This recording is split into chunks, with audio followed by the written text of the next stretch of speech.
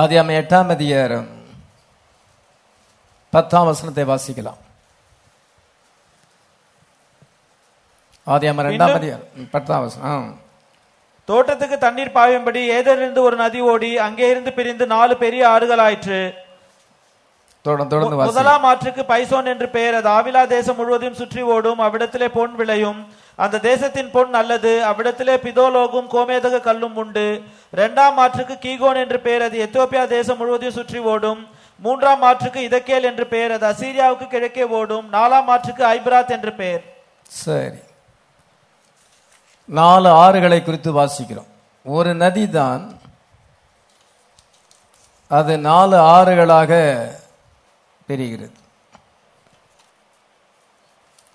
பைபிள்ல என்ன வாசிக்கிறோம்? ஆதியாகமம் 2ஆம் அதிகாரத்திலே ஏதேனிலே ஒரு நதி அங்கே உருவாகி அது 4 ஆறுகளாயிற்று. தோட்டத்துக்கு தண்ணீர் பாயும்படி ஏதேனிலிருந்து ஒரு நதி ஓடி அங்கே இருந்து பிரிந்து 4 பெரிய ஆறுகளாய் மாறிற்று. A river went out of Eden to water the garden, and from thence it was parted and became into 4 heads. ஏதேனிலே ஒரு நதி உண்டு. ஒரு நதி தான். ஒரு நதி 4 பெரிய ஆறுகளாக அது பிரிகிறது. 4 ஆறு கிடையாது, ஒரு ஆறு தான், ஒரு நதி தான். அந்த ஒரு நதி 4 பெரிய ஆறுகளாக அது மாறுகிறது. முதலாம் ஆற்றுக்கு பைசோன் என்று பெயர். 2ஆம் ஆற்றுக்கு கீகோன் என்று பெயர். 3ஆம் ஆற்றுக்கு இதக்கேல் என்று பெயர். 4ஆம் ஆற்றுக்கு ஐபிராத் என்று பெயர். கொடுக்க போற செய்தி என்னவென்றால், 4 rivers in Eden, ஏதேனில் உள்ள 4 ஆறுகள் என்ற தலைப்பிலே உங்களுக்கு செய்தியை கொடுக்க விரும்புகிறேன். கவனமாக கவனியுங்கள். ஆதியாகமம் வெளிப்படுத்தின விசேஷம். இந்த 2 புக்கையும் சாத்தான் பகைக்கிறான். Satan hates Genesis and Revelation. 2 books that Satan hates and 2 books that has been questioned by theologians. இந்த 2 புத்தகங்களையும் வேத பண்டிதர்கள் பல கேள்விகளை கேட்கிறார்கள். அவர்களால் அதை புரிய முடியவில்லை. பழத்தினால பாவம் வந்ததா? இயேசு கிறிஸ்து ஏன் சிலுவையில் மரிக்க வேண்டும்? ஆப்பிள் பழத்தை சாப்பிட்டனால பாவம் வந்தா? அதுக்கு பதிலாக ஆரஞ்சு பழம் கொடுத்தா பாவம் சரியாயிருமே. இயேசு கிறிஸ்து ஏன் சிலுவையில் மரிக்க வேண்டும்? அந்த கொஸ்டின்ஸுக்கு வேத பண்டிதர்களிடத்திலே பதில் கிடையாது. பழத்தை சாப்பிட்டா இன்னொரு பழத்தை கொடுத்தாச்சுன்னா கண்ணுக்கு கண், பல்லுக்கு பல், கைக்கு கை, காலுக்கு கால் என்று நியாயப்பிரமாணம் சொல்லப்பட்டிருக்குது. ஒருத்தன் ஒரு காலை வெட்டிட்டான்னா அவன் காலை, வலது காலை அதை வெட்டு. வலது கையை ஒருத்தன் வெட்டிட்டான்னா கரெக்டாக அவன் வலது கையை வெட்டு. கண்ணை இதை வலது கண்ணை பிடுங்கிட்டானா, சேதப்படுத்தானா அவன் வலது கடத்த வந்த கண்ணை சேதப்படுத்து. இதுதான் அந்த நியாயப்பிரமாணத்தின் ரூல்ஸ். அதுதான். அப்படியானா பழத்தை சாப்பிட்டா பழம் தானே கொடுக்கணும்.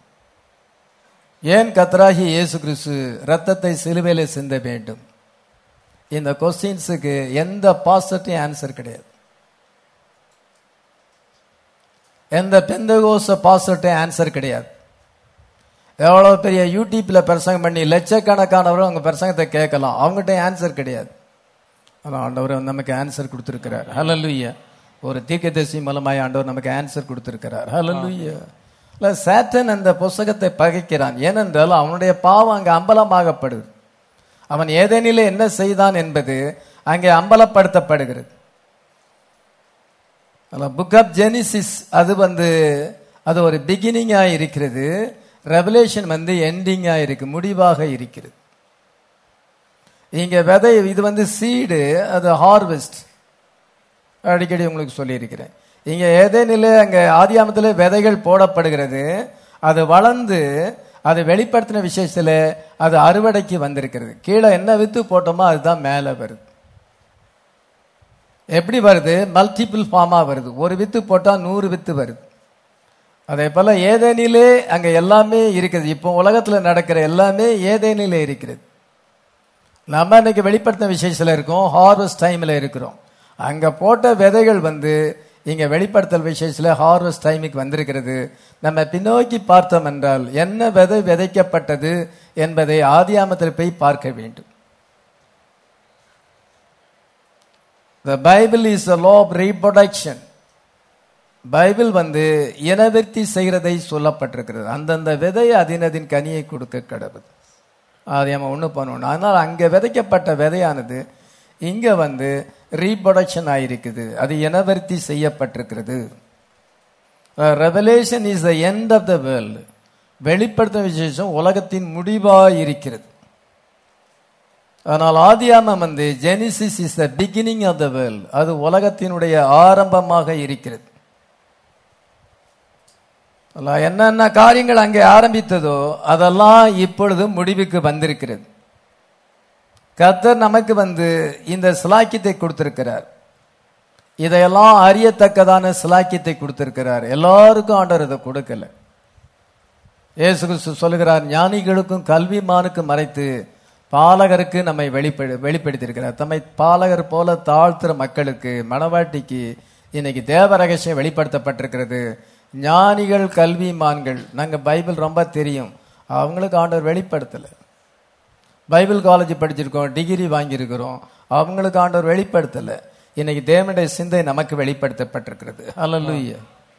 The great secret in the back part of God's mind is put in the heart of the bride.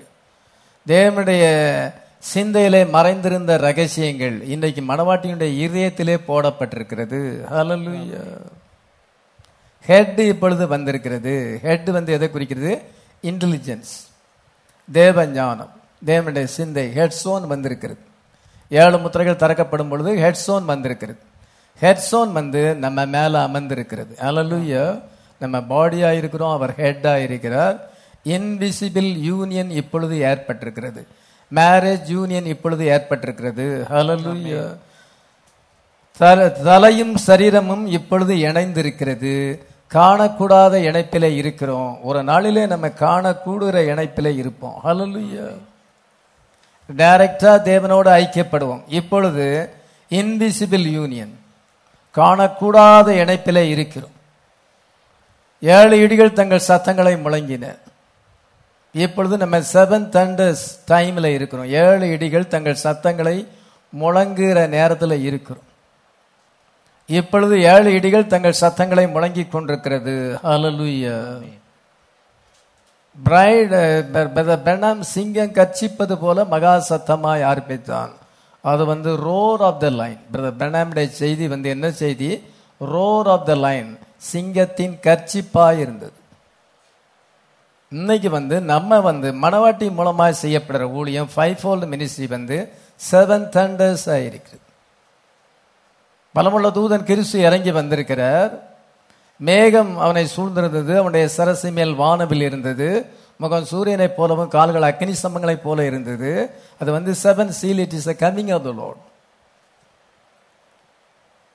அப்பொழுது என்ன செய்தால் 7 இடிகள் தங்கள் சத்தங்களை முழங்கின. அந்த 7 இடிகள் தங்கள் சத்தங்களை முழங்கின போது எழுத வேண்டும் என்றிருந்தேன். அப்பொழுது 7 இடி முழக்கங்கள் சொன்னதை எழுதாதபடி முத்திரை போடு என்று வானத்திலிருந்து உண்டான ஒரு சத்தத்தை கேட்டேன். 6ஆம் வசனத்தை வாசிக்கும் பொழுது, இனி காலம் செல்லாது, ஆனாலும் தேவன் தம்முடைய தீர்க்கதரிசிகளாய ஊழியக்காரர்களுக்கு சுவிசேஷமாய் அறிவித்தபடி 7ஆம் தூதனுடைய சத்தத்தின் நாட்களிலே எக்காலம் ஊதும் போது தேவ ரகசியம் நிறைவேறும். அதனால நம்ம கடைசி நேரத்தில் இருக்கிறோம். there shall be no more time. இனி அதிக காலம் கிடையாது. 7ஆம் தூதனுடைய சத்தமானது தேவ ரகசியத்தை நிறைவேற்றுகிறதா இருக்கிறது. 7ஆம் தூதன் செய்தியை முழங்கும் பொழுது அதுக்குள்ள என்ன இருக்கிறது? ரகசியங்கள்லாம் இருக்கிறது. இப்பொழுது 5-fold மினிஸ்ட்ரி ஆண்டவர் சிலரை மேய்ப்பராகவும் போதகராகவும் தெரிந்து கொண்டிருக்கிறார். அந்த அனாயிண்டட் பிரீச்சர்ஸ் என்ன செய்யறாங்க? அந்த வெளிப்பாடை கொண்டு போய் சபைகளுக்கு சொல்லுகிறாங்க. அவங்க அதை தியானம் பண்ணி தீர்க்கதரிசியில இருக்கிற செய்தியில இருக்க வெளிப்பாடை வேதத்தோடு ஒப்பிட்டு அது ஜனங்களுக்கு பிரசங்கம் பண்ணும் பொழுது அதுதான் 7 thunder. இந்த 7 thunder 7 இடிகள் தான் மணவாட்டியை விழித்தெழ செய்கிறது. Awakening the bride. இந்த 7 இடி முழக்கங்கள் தான் நமக்கு ராப்சரிங் ஃபெய்த்தை தருகிறது. நம்ம ராப்சரிங் கிரேஸ பெரும்படியான ஃபெய்த் இந்த 7 இடி முழக்கங்களில் சத்தத்தில் இருக்கிறது. இதுதான் பினிஷிங் ஒர்க். கர்த்தராகிய இயேசு கிறிஸ்து தம்முடைய மணவாட்டியோடு சேர்ந்து கடைசி ஊழியத்தை செய்கிறார். பில்டிங்கினுடைய கடைசி ஃபினிஷிங் ஒர்க், டச்சிங் ஒர்க் எல்லாம் இப்பொழுது மணவாட்டி மூலமாக அவர் செய்கிறார். மணவாட்டி அவரோடு சேர்ந்து அதை செய்கிறோம். அதான் இன்னைக்கு லாஸ்ட் டைம் என் டைம் மினிஸ்ட்ரி. ஆவிய மணவாட்டி வா என்கிறார்கள், கேட்கிறவனும் வா என்பானாக. தாகமுள்ளவன் வர கடவன், விருப்பமுள்ளவன் ஜீவ தண்ணீரை இலவசமாய் பெற்றுக்கொள்ள கடவன். வெளிப்படுத்தல் 22:17 நம்ம வாசிக்கிறோம். இப்பொழுது நம்ம அந்த டைமில் இருக்கிறோம். இப்பொழுது 7 இடிகள் தங்கள் சத்தங்களை முழங்குகின்றன. அந்த ரகசியங்களை திசையில ரகசியங்கள் இப்பொழுது அறிவிக்கப்படுகிறது. இந்த செய்தியை நம்ம கேட்கலன்னா ராப்சரிங் ஃபெய்த் வராது. 7ஆம் தூதனுடைய செய்தியும் கேட்கணும், மணவாட்டியின் சத்தத்தையும் கேட்கணும். நான் 7ஆம் தூதனுடைய செய்தி தான் படிப்பேன், நான் வேற யாரும் பிரசங்கத்தையும் கேட்க மாட்டேன் அப்படின்னு சொன்னா ராப்சரிங் ஃபெய்த் வராது. அனாயிண்டட் பிரீச்சர்ஸ் இருக்காங்க, எல்லா பிரசங்க யாரும் கிடையாது. அனாயிண்டட் பிரீச்சர்ஸ் அவர்கள் மூலமா தான் 7 thunders இன்னைக்கு ரிவீல் ஆயிருக்கிறது. அல்லது 7 thunders அவங்க கேட்கட்டா அவங்களுக்கு ராப்சரிங் ஃபெய்த் கிடையாது. பெனாமுடைய ஊழியம் ஒன் மேன் மினிஸ்ட்ரி, அது ஒரு மனுஷனுடைய ஊழியம். ஆனா இது மணவாட்டியின் ஊழியம். அனாயிண்டட் பிரீச்சர்ஸ் மூலமாக அதே செய்தி, I will write this trail once more, இந்த வழியாக நான் இன்னும் ஒரு முறை பிரயாணம் செய்வேன் என்று அங்கே கர்த்தர் சொல்லி இருக்கிறார். அதனால பெனா மூலமா அது ஒரு முறை போனது. இப்பொழுது மணவாட்டி மூலமா, ஆன்லைன் மூலமாக உலகமெங்கிலும் இத வார்த்தையானது பிரயாணம் செய்கிறது. அது முன்குறிக்கப்பட்ட ஆத்துமாக்களை அதை கேட்சி பண்ணுகிறது. அவங்க வார்த்தைக்கு வர்றாங்க, இயேசு கிறிஸ்து நாமத்தில் ஞானஸ்தானம் எடுக்கிறாங்க, ராப்சருக்கு ஆயத்தமாகறாங்க. அல்லேலூயா. எவ்வளவு அழகாக நம்ம தேவனுடைய வார்த்தை நமக்கு எழுதப்பட்டிருக்கிறது. ஆண்டவர் நமக்கு எவ்வளவு அண்டர்ஸ்டாண்டிங்கை கொடுத்திருக்கிறார். மேய்ப்பர்களுக்கு இயேசு கிறிஸ்து பிறந்திருக்கிறார் என்ற செய்தி கொடுக்கப்பட்டது. இன்று கர்த்தராகிய இயேசு கிறிஸ்து என் இரட்சகர் உங்களுக்காக தாவீதின் ஊரிலே பிறந்திருக்கிறார். பிள்ளையை சுற்றி முன்னணையிலே கிடத்திருக்க காண்பீர்கள். நாங்கள் பிள்ளையை துணிகளில் சுற்றி முன்னணையிலே கிடத்திருக்க காண்பீர்கள். இதுவே உங்களுக்கு அடையாளம் என்று சொல்லப்பட்டது. கர்த்தருடைய தூதனானவர் அவனுக்கு சொன்னார். வானத்திலிருந்து தேவ தூதர்கள் தோன்றி அந்த மேய்ப்பர்களுக்கு அந்த செய்தியை அறிவித்தார்கள். முதலமாக அவங்களுக்கு தான் அறிவிக்கப்பட்டது. லூக்கா 2:11. இன்று கர்த்தராகிய கிறிஸ்து என்னும் இரட்சகர் உங்களுக்கு தாவீதின் ஊரிலே பிறந்திருக்கிறார். பிள்ளையை துணிகளில் சுற்றி முன்னணியிலே கிடைத்திருக்க காண்பீர்கள். இதுவே உங்களுக்கு அடையாளம் என்றார். அந்த செய்தி அங்க நிறைய தியாலஜியன்ஸ் இருக்கிறாங்க, வேதபாரர், பண்டித, அங்க பரிசேயர்கள், பிரதானாசாரியர்கள், பைபிளையே தியானம் பண்ணி ராத்திரி பகலா தியானம் பண்றவங்க எல்லாம் இருக்கிறாங்க. பெரிய ஹை பிரிஸ்ட் இருக்கிற அண்ணா காய்பா ஹை பிரிஸ்ட் இருக்கிறாங்க. அதெல்லாம் அந்த காலத்துல பெரிய பெரிய வேத பண்டிதெல்லாம் இருந்தாங்க. அவங்களெல்லாம் ஆண்டவரை இக்னோர் பண்ணிவிட்டு இந்த மேய்ப்பர்கள், ஆடுகளை மேய்க்கிறாங்க, மேய்ப்பர்களுக்கு போய் அந்த செய்தி சொல்லப்படுது. அதே போல இன்னைக்கு பெரிய பிரீச்சரும்பாங்க. நாங்க இன்டர்நேஷனல் உலகம் முழுசும் போறோம், பெரிய பிரீச்சர், சாபனத்துல பெரிய பிரீச்சரும்பாங்க. 20,000 பேர் எங்க சபைக்கு வர்றாங்க. அவ்வளவு பெரிய பில்டிங்கை நாங்க கட்டி இருக்கிறோம். நீங்க அதுக்கு 50,000 கொடுக்கலாம், 1,00,000 கொடுக்கலாம், எவ்வளவு ரூபா வேணாலும் கொடுக்கலாம்.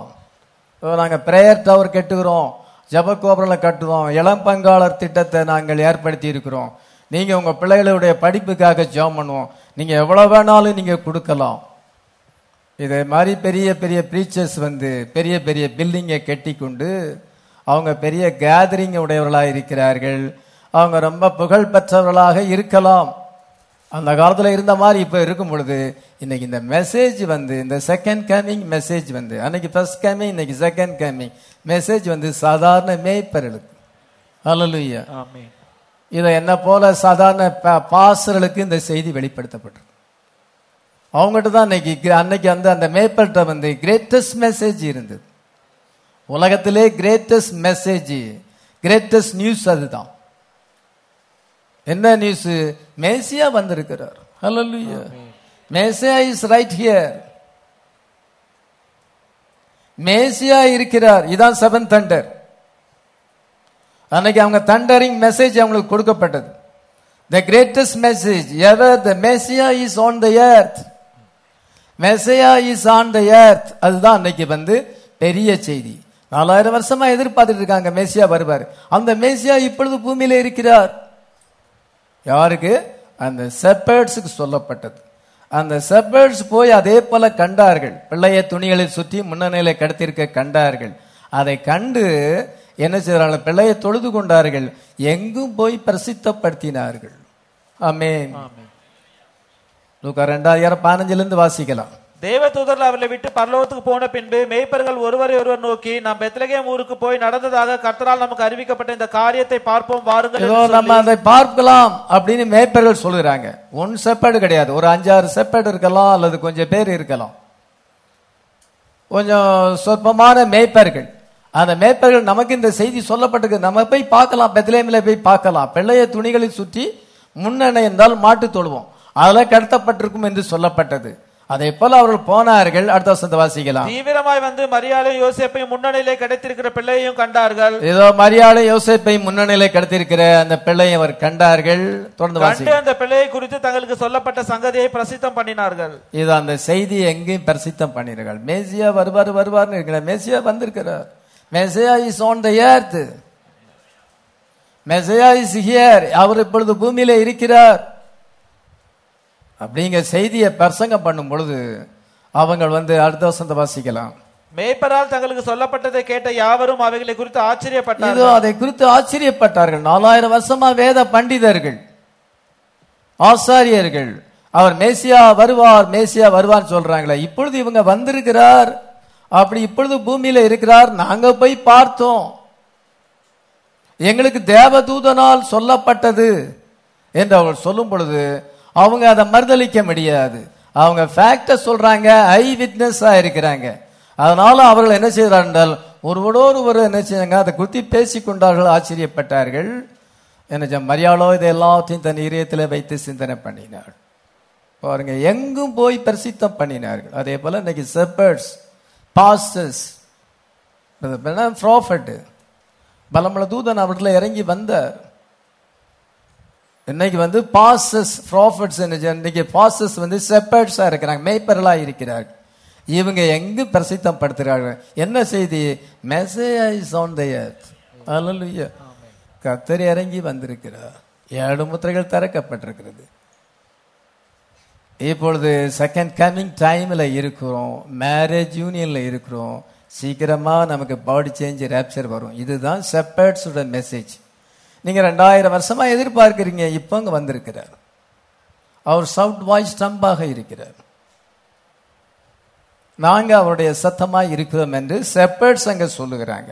பாத்தீங்களா, எல்லாமே கரெக்டா மேட்ச் ஆகுது. மனுஷன் நம்ப தான் செய்யணும். அவனுடைய தியாலஜிக்கல் ஐடியாலஜியை விட்டுட்டு இந்த வெளிப்பாடை பற்றி கொள்ள வேண்டும். அவங்களுடைய போதகர்கள் அவங்களுக்கு தியாலஜி கொடுத்திருக்கிறார்.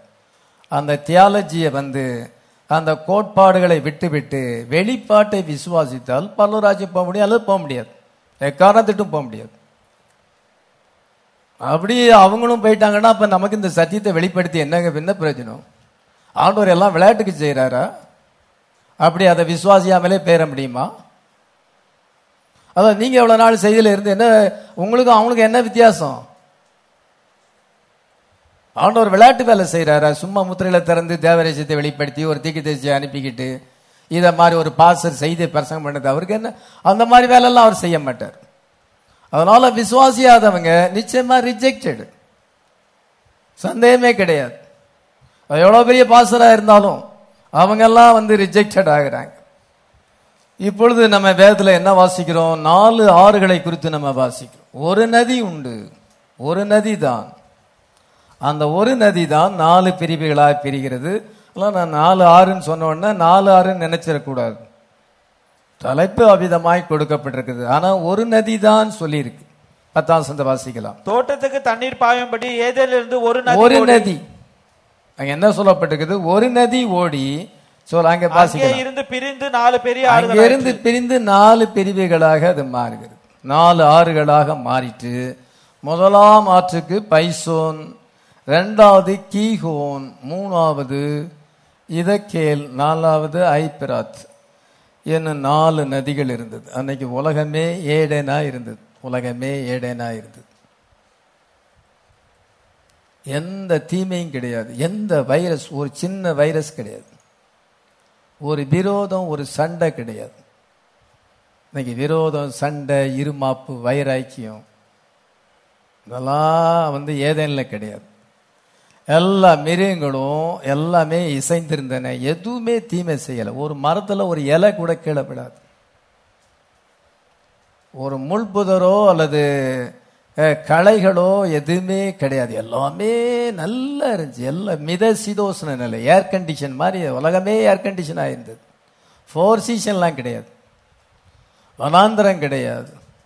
இவ்விதமான ஒரு உலகம் தான் ஏடேன். ஏடேன் என்றால் பிளசன்ட் என்று அர்த்தம், சந்தோஷம், மகிழ்ச்சின்னு அர்த்தம். ஆண்டவர் அவ்விதமாகத்தான் இந்த உலகத்தை உண்டாக்கி ஆடம் அண்ட் ஈவ் அங்கே பிளேஸ் பண்ணுகிறார். ஆனால் 2 மரத்தை அங்கே வச்சுட்டார். நன்மை தீமை அறியத்தக்க விருட்சம், ஜீவ விருட்சம். நீ ஜீவ விருட்சத்தின் கனியில பங்கு பெற்றும் ஜீவிக்கலாம், அல்லது நன்மை தீமை அறியத்தக்க கனியில பங்கு பெற்றும் நீ ஜீவிக்கலாம். நீ விசுவாசத்திலையும் ஜீவிக்கலாம் அல்லது அறிவிலையும் ஜீவிக்கலாம். ஃபெய்த் வெர்சஸ் விஸ்டம் 2 வச்சிருக்கும் பொழுது ஆண்டவர் அவனை ஒரு ரோபாட் மாதிரி வைக்கல. மனுஷனை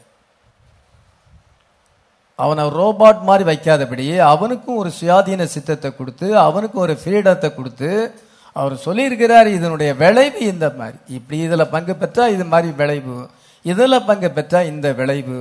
நீ விசுவாசத்திலையும் ஜீவிக்கலாம், நீ உன் அறிவை கொண்டும் ஜீவிக்கலாம். 2 ஆப்ஷன் அங்க கொடுக்கிறார்.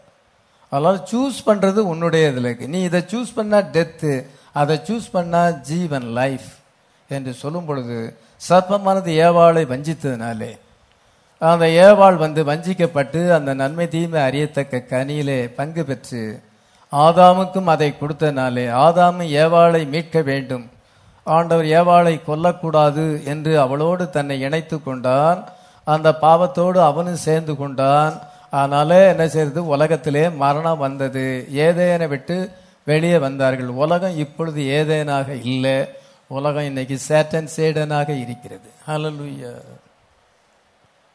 ப்ராப்பர்ட் மெசேஜ் தான் பைபிளுக்கு டேலி ஆகும். பெந்தகோஸ்த பிரசங்கத்தையோ அல்லது வேற எந்த சாபனத்து பிரசங்கத்தையோ பைபிளில் கொண்டு மேட்ச் பண்ண முடியாது. அது கம்ப்ளீட்டா மேட்ச் ஆகாது. அவங்க ஏதோ ஒரு கஸ் ஒர்க்கை சொல்லலாம், மனசுல நினைச்சு ஏதோ சொல்லலாம். ஆனா தேவனுடைய வார்த்தையோடு கூட இந்த ப்ராப்பர்ட் மெசேஜ் தான் மேட்ச் ஆகும். நான் ஒரே ஒரு புஸ்தகத்தை தான் படித்தேன். எனக்கு முதல்ல ஒரு புஸ்தகம் கிடைச்சிச்சு. அது எங்கே கிடைச்சி, இந்த அகஸ்டின் பீட்டர் ஐயா வேர்ல்டு வைட் மிஷனில் தான் எனக்கு கிடைச்சி. அந்த புஸ்தகத்தை படித்த உடனே நான் பிரதாம் எவ்வளோ பெரிய ஊழியக்காரன்னு விசுவாசித்தேன். அவரை ஃபால்ஸ் ப்ராப்பர்ட்டின்னு சொல்லலை. அதை படித்த உடனே டவ் அண்ட் த லேம்ப் அந்த செய்தி தான் எனக்கு கிடைச்சி. அதை படித்த உடனே அந்த மெசேஜில் எனக்கு பிரியம் வந்துச்சு. மேற்கொண்டு இதே மாதிரி புஸ்தகம், அவர் எழுதின புஸ்தகம் கிடைக்குமான்னு சொல்லி எல்லா இடத்துலையும் ஆராய்ச்சி பண்ணி இந்த சென்னை பட்டணத்தில் எல்லா பாஸ்டர்டையும் போய் எல்லா புஸ்தகத்தையும் கலெக்ட் பண்ணி படித்தேன். ஒன்றுமே அவருடைய மெசேஜ் பைபிளுக்கு விரோதமாக இல்லை. இவ்வளோ நாளும் நம்ம தப்பாக இருந்துட்டோமேன்னு யோசித்தேன், நம்ம புரியாமல் இருந்துட்டோமேன்னு யோசித்தேன். வார்த்தைக்கு வந்தேன். நிறைய பேர் ஃபால்ஸ் ப்ராப்பர்ட்டிங்கிறாங்க. ஃபால்ஸ் ப்ராப்பர்ட்டின்னு எப்படி நிரூபிக்க முடியும்? அவர் வார்த்தைக்கு அப்பாற்பட்டு எந்த காரியத்தையும் போதிக்கல. அவருடைய லைஃப் மேலே யாருமே வாழ்ந்திருக்க முடியாது. அவரை போல தாழ்மையான மனுஷன், அன்பான மனுஷன், அதிக வரங்களை உடைய மனுஷன் உலகத்தில் யாருமே வந்ததில்லை. அவ்வளவு பெரிய ஒரு மகத்தான தீர்க்கதரிசியை கர்த்தர் இந்த கடைசி காலத்தில் அனுப்பியிருக்கிறார். ஹல்லேலூயா. அந்த தீர்க்கதரிசியை அறிக்கை பண்ணுவதற்கு நம்ம வெட்கப்பட வேண்டாம். God sent a prophet. Hallelujah. Amen. இவ்வளவு மகத்தான ஒரு செய்தி நமக்கு கிடைத்தது. அதுதான் நம்முடைய வாழ்க்கையில greatest thing in our life. நம்முடைய கிரேட்டஸ்ட் திங் என்னவென்றால் வார்த்தை நம்மை சந்தித்தது, நாம் அதை சந்திக்கவில்லை, வார்த்தை நம்மை சந்தித்தது. ஹல்லேலூயா. அநேகர் அதை குறித்து வெட்கப்படுறாங்க. வெட்கப்படக்கூடாது. சத்தியத்தை நம்ம அறிக்கை செய்ய வேண்டும். அப்பொழுது பிசாசு பயப்படுவான். ஒரு நதி இருக்கிறது. அந்த ஒரு நதி 4 ஆறுகளாக பிரிந்து, அதுக்கு பைசோன், கீகோன், இதக்கேல், ஐப்பிராத்தி என்று 4 பிரிவுகளாக பிரிந்து அது அந்த உலகத்தை அது ஏடேனாக செழிப்பாக மாற்றினது. என்றைக்கு அவர்கள் விழுந்து போனார்களோ அதுல இருந்து சாத்தான் இந்த பூமியின் மேல இல்லீகலாக அவன் ஆதிக்கம் செலுத்துகிறான். ஒரு நிலம் வந்து சும்மா கிடக்குது. அரசியல்வாதிகள், சில மோசமான அரசியல்வாதிகள், எல்லாரும் கிடையாது, மோசமான அரசியல்வாதிகள் என்ன செய்ய, தங்களுடைய அரசியல் செல்வாக்கினால இந்த இடத்த கைப்பற்றி அதில் பில்டிங் கட்டி அவங்க அதை சுதந்திரித்துக்குள்ள நினைப்பாங்க. இல்லீகல் அது. அதே போல இன்னொருத்தருடைய நிலத்தை அபகரிப்பது இல்லீகலா இருக்கிறது. அதேபோல ஆடாமுக்கு சொந்தமான ப்ராப்பர்ட்டி இந்த உலகம், அதை சாட்டன் இன்னைக்கு இல்லீகலாக அதை ஆக்கிரமிப்பு செய்திருக்கிறான். அவன் பில்டிங்கை கட்டி அவன் சாட்டன் சேடனாக மாற்றி இருக்கிறான். இதை மரணம் நிறைந்த உலகமாக மாற்றி இருக்கிறான், வேதனை நிறைந்த உலகமாக மாற்றி இருக்கிறான், பாவ நிறைந்த உலகமாக இதை மாற்றி இருக்கிறான். ஆனால் ஆண்டவர் எப்படி உண்டாக்கினார்? பிளசன்ட், இது வந்து ஆரோக்கியமானது, சந்தோஷமான உலகமாக மாற்றினார். மறுபடியும் ஏடேன் அவர் ரெஸ்டோர் பண்ண போகிறார். அல்லேலூயா. இங்கே நீங்க உட்கார்ந்துட்டு இருக்க, நீங்க இந்த செய்தியில உண்மையா இருந்தீர்கள் என்றால் நீங்க அந்த ரெஸ்டோர்டு ஏடனுக்குள்ள போக போறீங்க. அல்லேலூயா. அந்த ஏடனை ஆண்டவர் மறுபடியும் ரெஸ்டோர் பண்ணுகிறார், பழையபடி அதை கொண்டு வருகிறார். நம்ம அந்த ஏதேனிலே ஆண்டவரோடு கூட 1000 வருஷம் ஆளுகை செய்வோம். ஆமென். நடக்க போகுது, நம்பினாலும் நம்பாட்டாலும் நடக்க போகுது. நம்பினா நீங்க அதுல ஒரு பாகமா மாற போறீங்க, நம்பலன்னா நீங்க அதை இழந்து போறீங்க. தேவனுடைய வார்த்தையானது ஒரு நாளும் நிறைவேறாமல் போகாது. ஹல்லேலூயா. நம்பினா நமக்கு நல்லது, நம்பாட்டா நம்ம ஆசீர்வாதத்தை இழந்து போவோம். அதுதானே வழியே, வேற ஒன்றும் காரியம் இல்லை.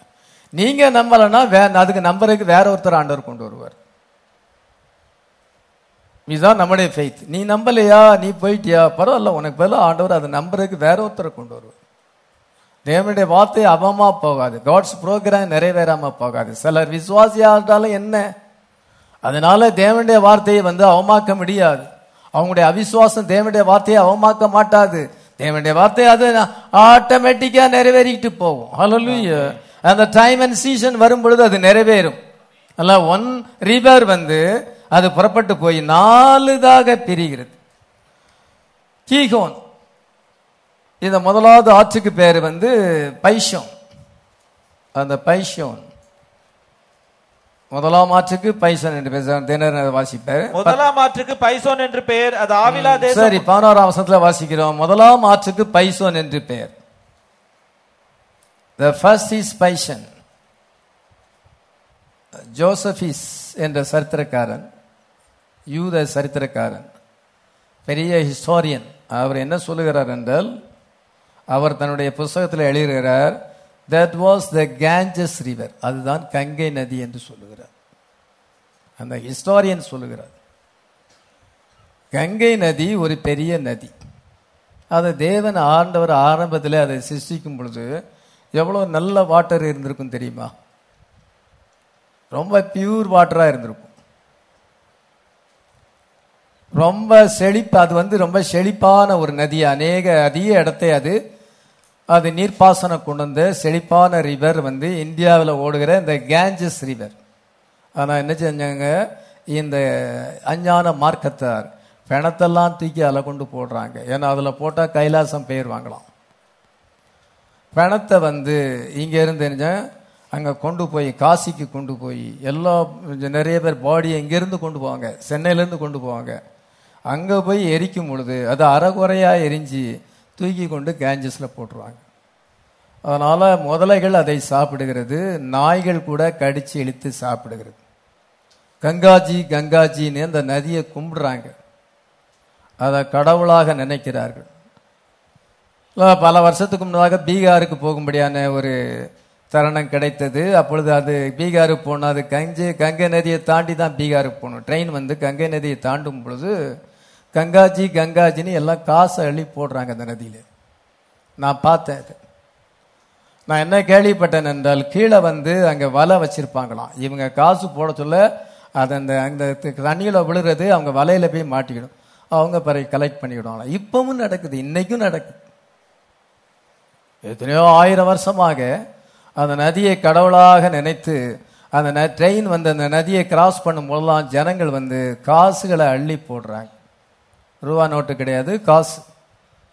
ரூபா நோட்டு பறந்துடும், காசு வந்து கரெக்டாக விடும். அதனால கங்காஜி கங்காஜின்னு அவங்க கும்பிடுறாங்க. இங்க சரித்திரக்காரன் என்ன சொல்லுகிறார், ஜோசபிஸ் என்ற சரித்திரக்காரன் வந்து இந்த பைசன் வந்து கேஞ்சஸ் ரிவர் என்று சொல்லுகிறார். இது உலகத்துல ஒரு பெரிய நதி கஞ்சஸ். இப்பொழுது என்ன ஆகுது, அந்த நதி எதுக்குமே பிரயோஜனப்படாது. அந்த நதியில சடலங்கள் தான் தூக்கி போடப்படுது. அந்த நதி அழுக்கு ஆறா ஓடுது. அது நீர்ப்பாசனத்துக்கு பயன்படுவதே இல்லை. அவங்க அதை கடவுளாக தான் நினைக்கிறாங்களே ஒழிய அதனால எந்த பிரயோஜனமும் கிடையாது. வாட்டர் எல்லோ வாட்டர் மாதிரி போயிட்டு இருக்கு, ஒண்ணுக்குமே பிரயோஜனப்படாது. அதை சுத்தம் பண்ணணும்னு நினைக்கும் பொழுது இப்பொழுது இருக்கிற ஒன்றிய அரசாங்கம் அதை சுத்தம் பண்ணணும்னு அவங்க அரசியல் கொள்கையில சொல்லியிருக்கிறாங்க, தேர்தல் அறிக்கையில சொல்லியிருக்காங்க. 100 வருஷம் ஆனாலும் அதை சுத்தம் பண்ண முடியாது. கங்கை நதிய ஒருத்தராலும் சுத்தம் பண்ண முடியாத அளவுக்கு அவ்வளவு மாசு படிந்ததாக, அவ்வளோ டேட்டியாக இருக்கிறது. நான் சொல்றது ஃபேக்ட். இது எல்லார்களையும் சுத்தம் பண்ணலாம், கங்கை யாரை சுத்தம் பண்ணாது. இதை பாருங்க, ஆண்டவர் அதை இதோ முக்கியமான நதியா படைச்சிருக்கிறாரு. அது பைசன் என்று அழைக்கப்படுகிறது. அது எவ்வளோ சுத்தமான தண்ணீரா இருக்கும், எவ்வளோ ஆரோக்கியமானதா இருந்திருக்க வேண்டும். ஆனால் மனுஷன் என்ன செய்யறான் என்றால், அஞ்ஞான மார்க்கத்தார், விக்கிரகாரணைக்காரர்கள் அந்த நதியை மாசுபடுத்தி தீட்டுப்படுத்தி போட்டார்கள். அது 1000 வருஷ அரசாட்சியில தான் அது சுத்தமாகும்னு நான் நினைக்கிறேன். மற்றபடி மனுஷனால சுத்திகரிக்க முடியாது. அடுத்தபடியாக என்ன, கீகோன். இந்த கீகோன் ஆறு நைல் ரிவர், அதான் எகிப்துல ஓடுகிற நைல் நதி.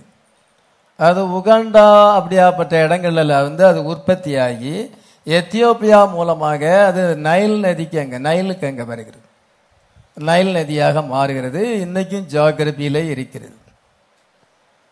மோசே ஆண்டவர் அவனை அவங்க தாய் தப்பன்மார் அவனை ஒரு நாணல் பெட்டியில செய்து அந்த நைல் நதியில தான் விட்டாங்க.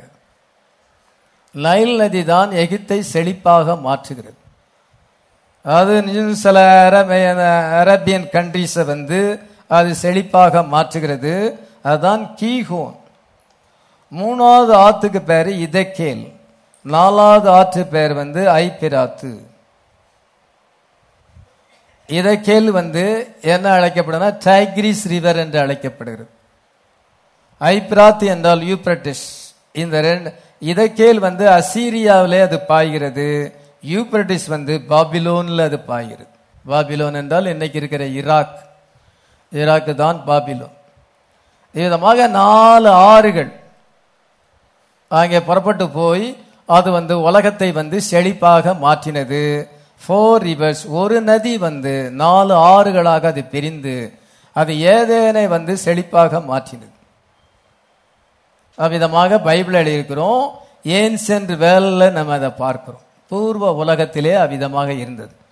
நோவா காலத்திலே தண்ணீரில் அழிக்கப்படுவதற்கு முன்னதாக அந்த ஆறுகள் செழிப்பை ஏற்படுத்தினது. அது ஏதேனை செழிப்பாக மாற்றினது. இந்த 4 ஆறுகளும் இன்றைக்கு இருக்கிறதா? இருக்கிறது. இன்றைக்கு 4 ஆறுகளும் இருக்கிறது. அது அந்த ஏதேனை செழிப்பாக மாற்றினது. நதி என்று சொல்லும் பொழுது நேச்சுரல் வாட்டர், அது இயற்கையான தண்ணீர் இருக்கிறது. வாட்டர் என்றால் H2O, ஹைட்ரஜன் 2 பங்கும் ஆக்சிஜன் 1 பங்குமாய் இருக்கிறது. இந்த நேச்சுரல் வாட்டர் இல்லாம மனுஷன் ஜீவிக்க முடியாது. உலகத்துல ஜீவராசியே தண்ணீர் இல்லாம இருக்க முடியாது, லைட் இல்லாம இருக்க முடியாது, சூரிய வெளிச்சம் இல்லைன்னா ஒரு ஜீவராசியும் இருக்க முடியாது, காத்து ஆக்சிஜன் இல்லைன்னா எல்லாமே காலி, தண்ணீர் இல்லைன்னா எல்லாம் ஒண்ணுமே ஜீவிக்க முடியாது. தண்ணீர்னால்தான் விளைபொருட்கள் வருகிறது. மனுஷனுடைய உடம்புல 3/4 பாகம் தண்ணீர் தான் இருக்கிறது. தண்ணீர் குடிக்காம நம்ம ஜீவிக்க முடியாது. இவ்விதமாக அந்த வாட்டர் நமக்கு அவசியமாக இருக்கிறது.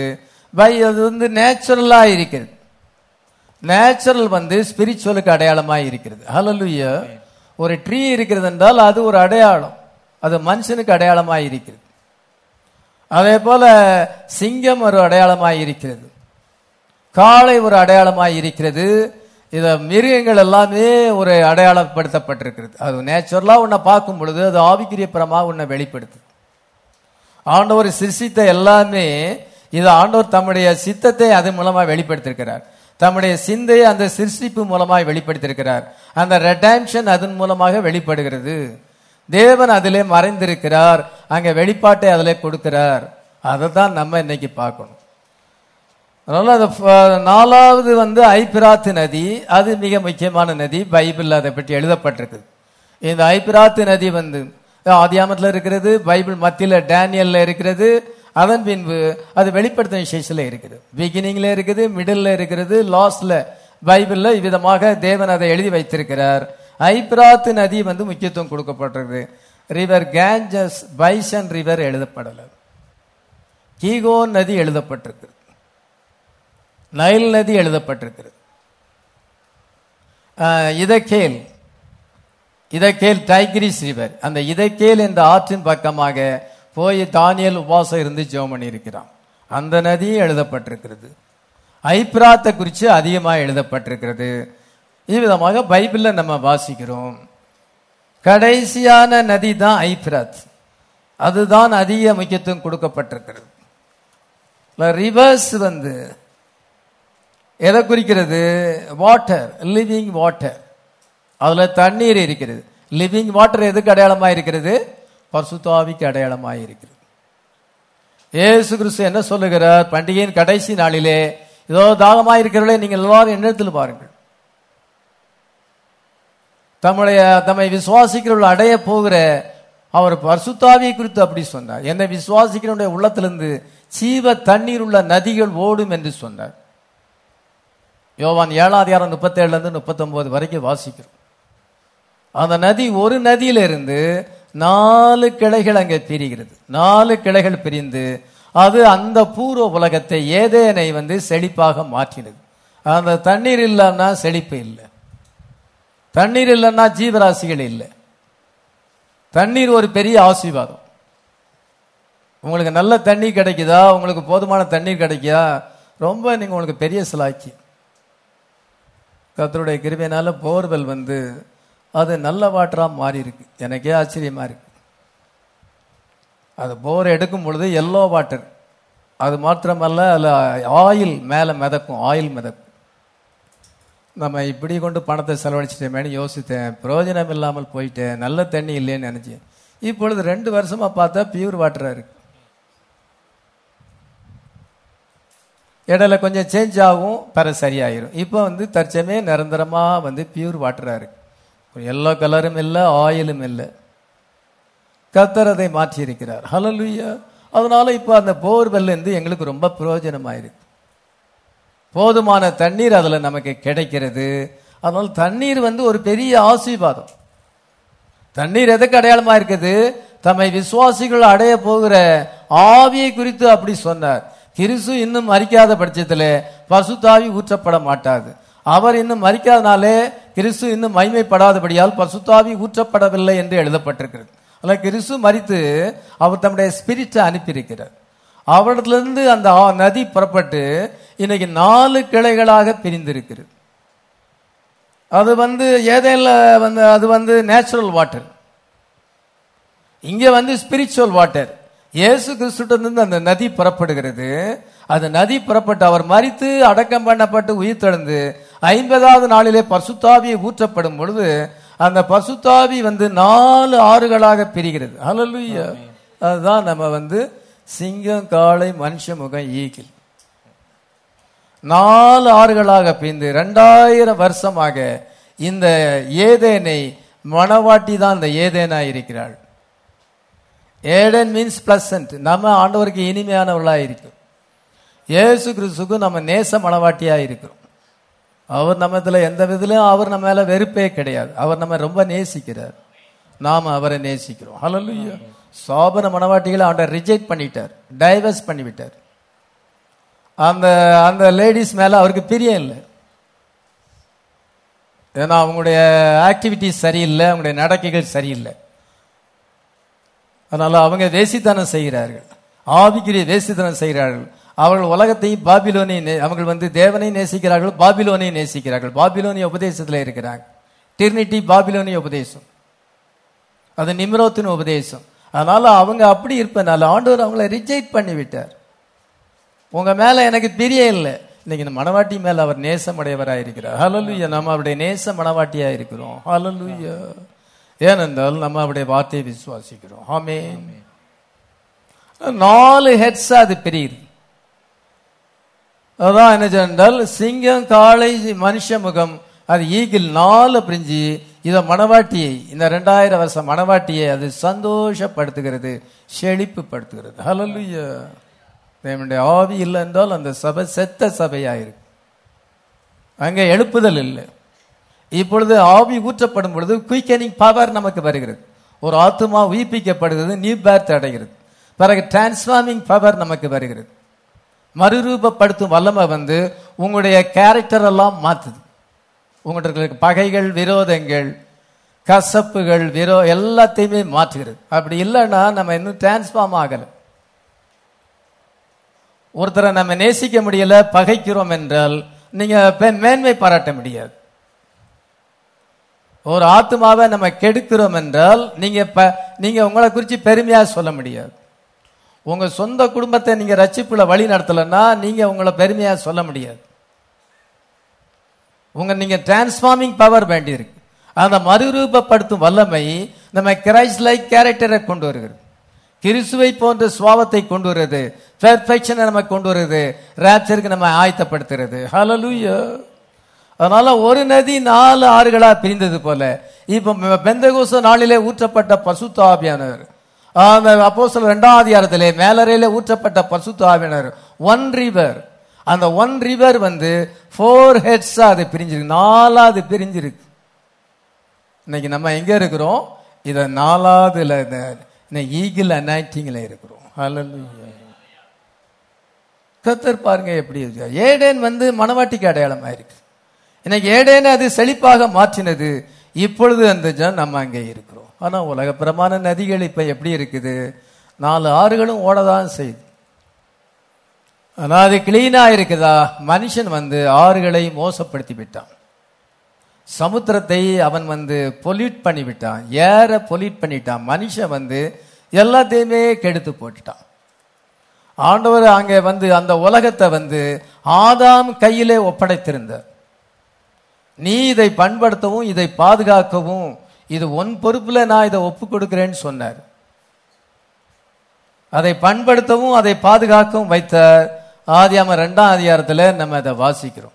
ஆடாம் பொறுப்புல கொண்டு வரும் பொழுது அவன் அதை வந்து பாதுகாக்க வேண்டும். இன்னைக்கு மனுஷன் கையில ஆண்டவர் இந்த உலகத்தை கொடுக்கும் பொழுது மனுஷன் வந்து இந்த மனுஷன் கேடுபடுத்திட்டான். இப்ப வேற தடுப்பூசி போடணும்னு சொல்லி நம்ம பாடியில கண்டதெல்லாம் ஏத்தி பாடியும் கெடுக்க பார்க்கிறோம். கண்ட விஷத்தெல்லாம் ஏத்தி பல அந்த தடுப்பூசி வந்து நோய் கிருமி தான், அந்த கொரோனா கிருமியை தான் உள்ள அனுப்புறாங்க. அது வந்து ஒரு ஆன்டிபயோட்டிக்கை ஏற்படுத்தி கொரோனாவை ஸ்டாப் பண்ணுது. அதுக்கு இந்த கொரோனாக்கு மருந்து உண்டா? கிடையாது. ஆனா அதுக்கு தடுப்பூசியை கண்டுபிடிக்கிறாங்க. அதே வைரஸை தான் உள்ள அனுப்புறாங்க. போப்பு வந்து நான் வந்து தடுப்பூசி போட மாட்டேன் இருக்காரு. அப்படி எனக்கு ஒரு சகோதரன் சொன்னார், பேப்பர்ல அப்படி நியூஸ் வந்திருக்குன்னு சொன்னார். தடுப்பூசி போடல நம்ம யோசிக்க வேண்டியிருக்கு, நம்ம பாடிக்கு ஏதாவது ஆயிருமா, ஏதாவது சைடு எஃபெக்ட் வருமா அப்படின்னு. அரசாங்கம் கட்டாயப்படுத்துறது, உலகம் அதை கட்டாயப்படுத்துறது, தடுப்பூசி போட வேண்டும்.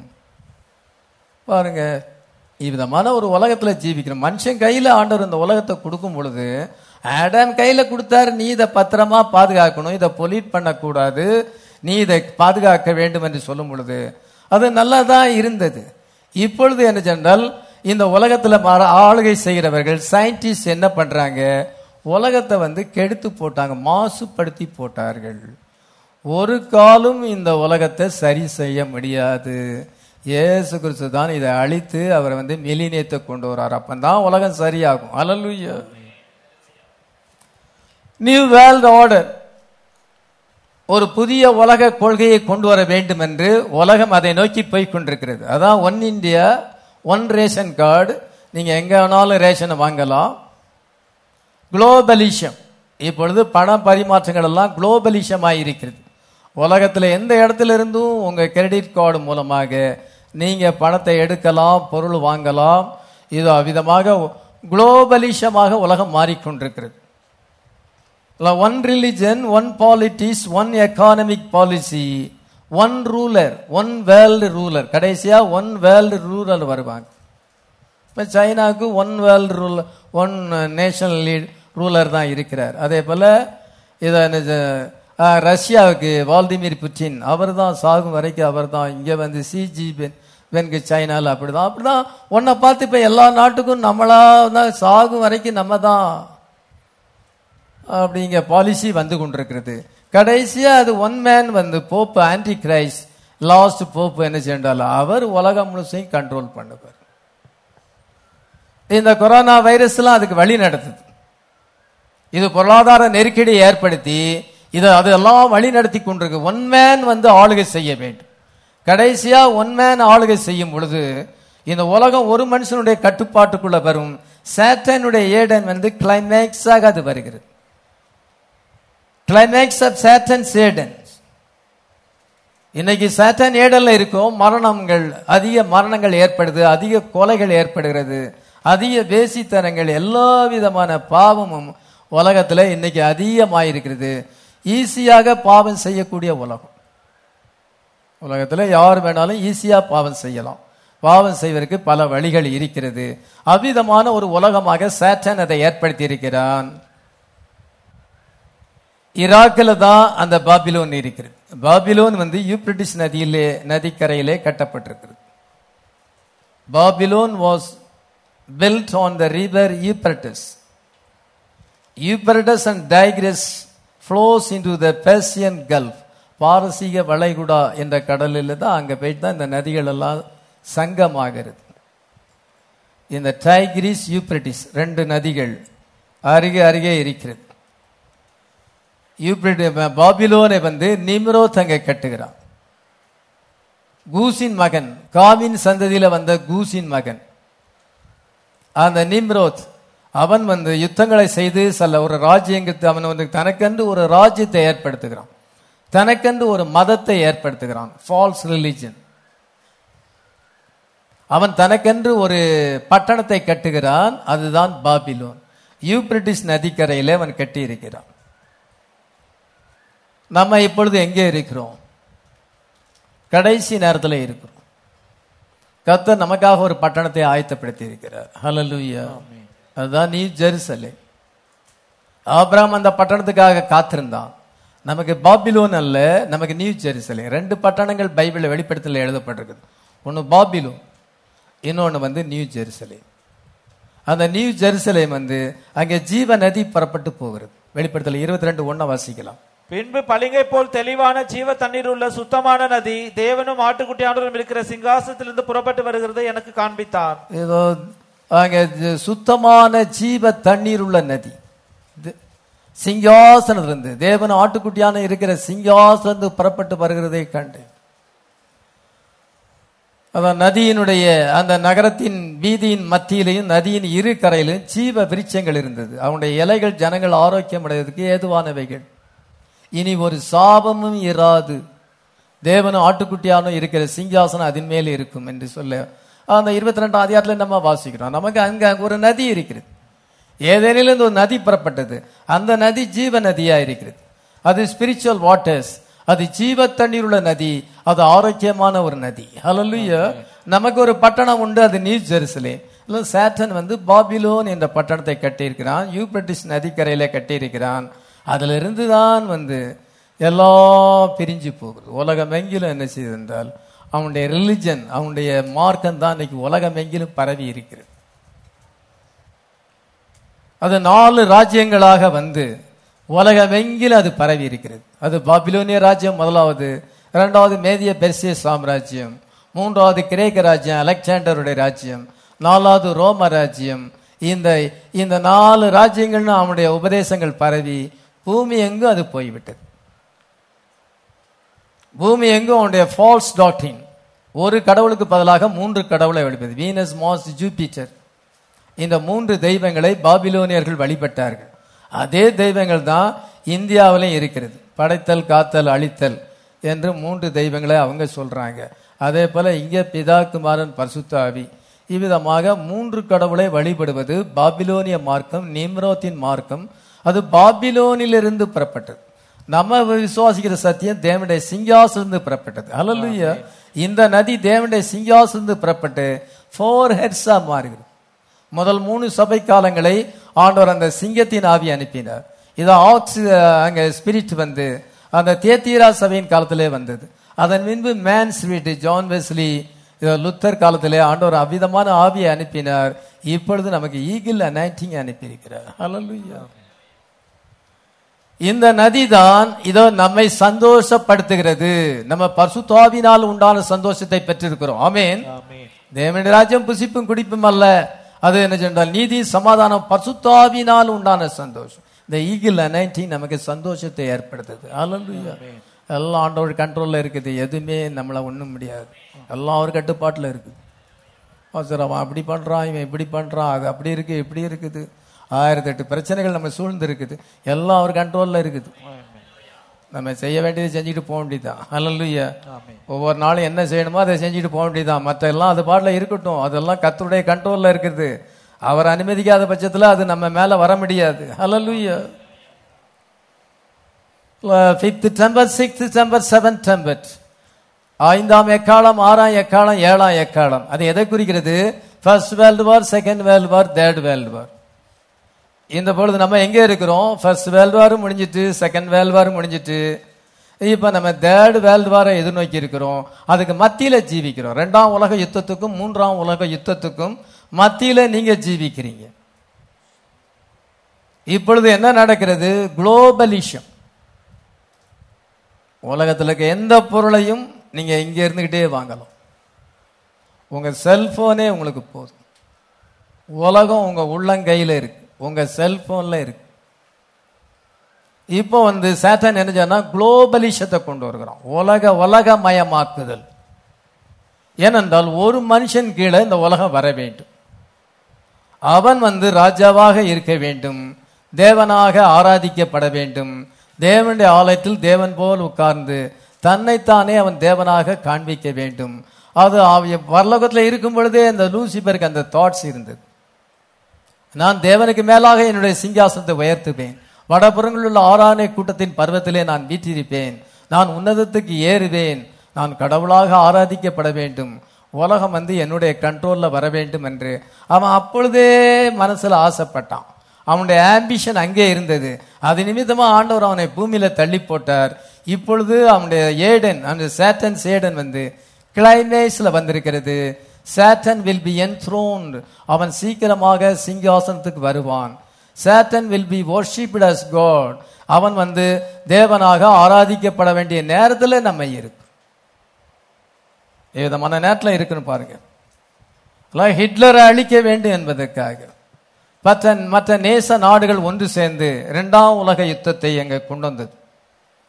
2ஆம் உலக யுத்தத்துக்கு பிறகு இனிமே சண்டை வரக்கூடாது, உலகத்துல வேர்ல்டு வார் இனி வரக்கூடாது என்பதற்காக எல்லாரையும் ஒரு சமாதானத்துல வைக்க வேண்டும் என்பதற்கு தான், உலகத்தையே கண்ட்ரோல் பண்றதுக்கு தான் யுனைடெட் நேஷன் ஆர்கனைசேஷன் ஆரம்பிச்சாங்க. ஜெனீவாவில் இருக்கிறது. அந்த யுனைடெட் நேஷன் ஆரம்பிச்சது ரஷ்யாவுக்கும் அமெரிக்காவுக்கும் வீட்டோ பவர் இருக்கிறது. ஒரு தீர்மானத்தை கொண்டு வந்தால் அமெரிக்கா ஏற்றுக்கொள்ளலன்னா ஒன்றும் செய்ய முடியாது, அல்லது ரஷ்யா ஏற்றுக்கொள்ளலன்னா ஒன்றும் செய்ய முடியாது. இந்த ரெண்டும் வல்லரசுகளாக அங்கே நியமிக்கப்பட்டது. இதெல்லாம் இப்படியாக எல்லா நாடுகளும் யுனைடெட் நேஷன் ஆர்கனைசேஷனோடு இணைந்திருக்கிறது.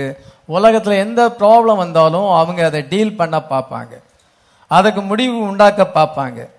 அதனால உலக நாடுகள் எல்லாமே யுனைடெட் நேஷன் ஆர்கனைசேஷனால இணைக்கப்பட்டு அவங்க IMF, வேர்ல்டு பேங்க் எல்லாமே அவங்க கண்ட்ரோல்ல இருக்கிறது.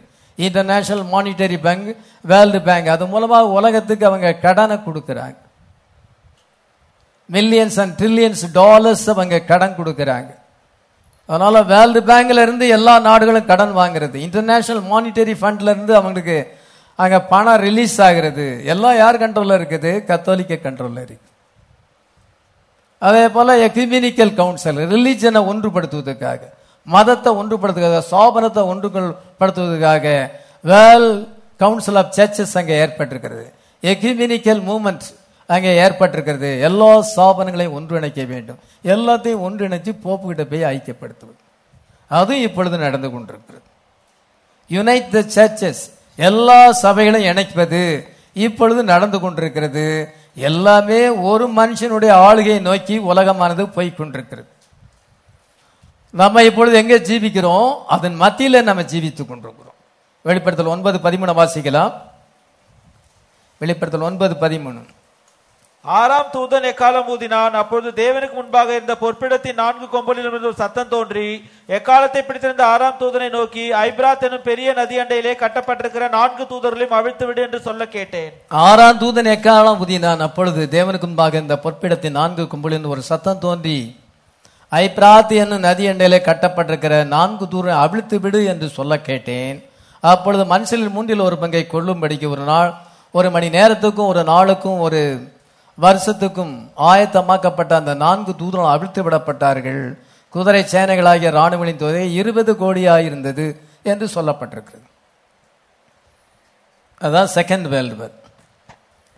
வெளிப்படுத்தல் 9ஆம் அதிகாரத்தில் முதல் பகுதியில் நம்ம ஃபர்ஸ்ட் வேர்ல்டு வாரை வாசிக்கிறோம். அது 5ஆம் எக்காலம். இப்பொழுது 2வது பகுதியில் அங்கே சிக்ஸ்த் ட்ரம்பட் 6ஆம் எக்காலம். அதுதான் 2ஆம் உலக யுத்தம். முதலாம் உலக யுத்தம் 1914 இருந்து 1918 வரைக்கும் நடந்தது. அது ஃபிஃப்த் ட்ரம்பட். பைபிளில் ஏற்கனவே அது எழுதப்பட்டிருக்கு.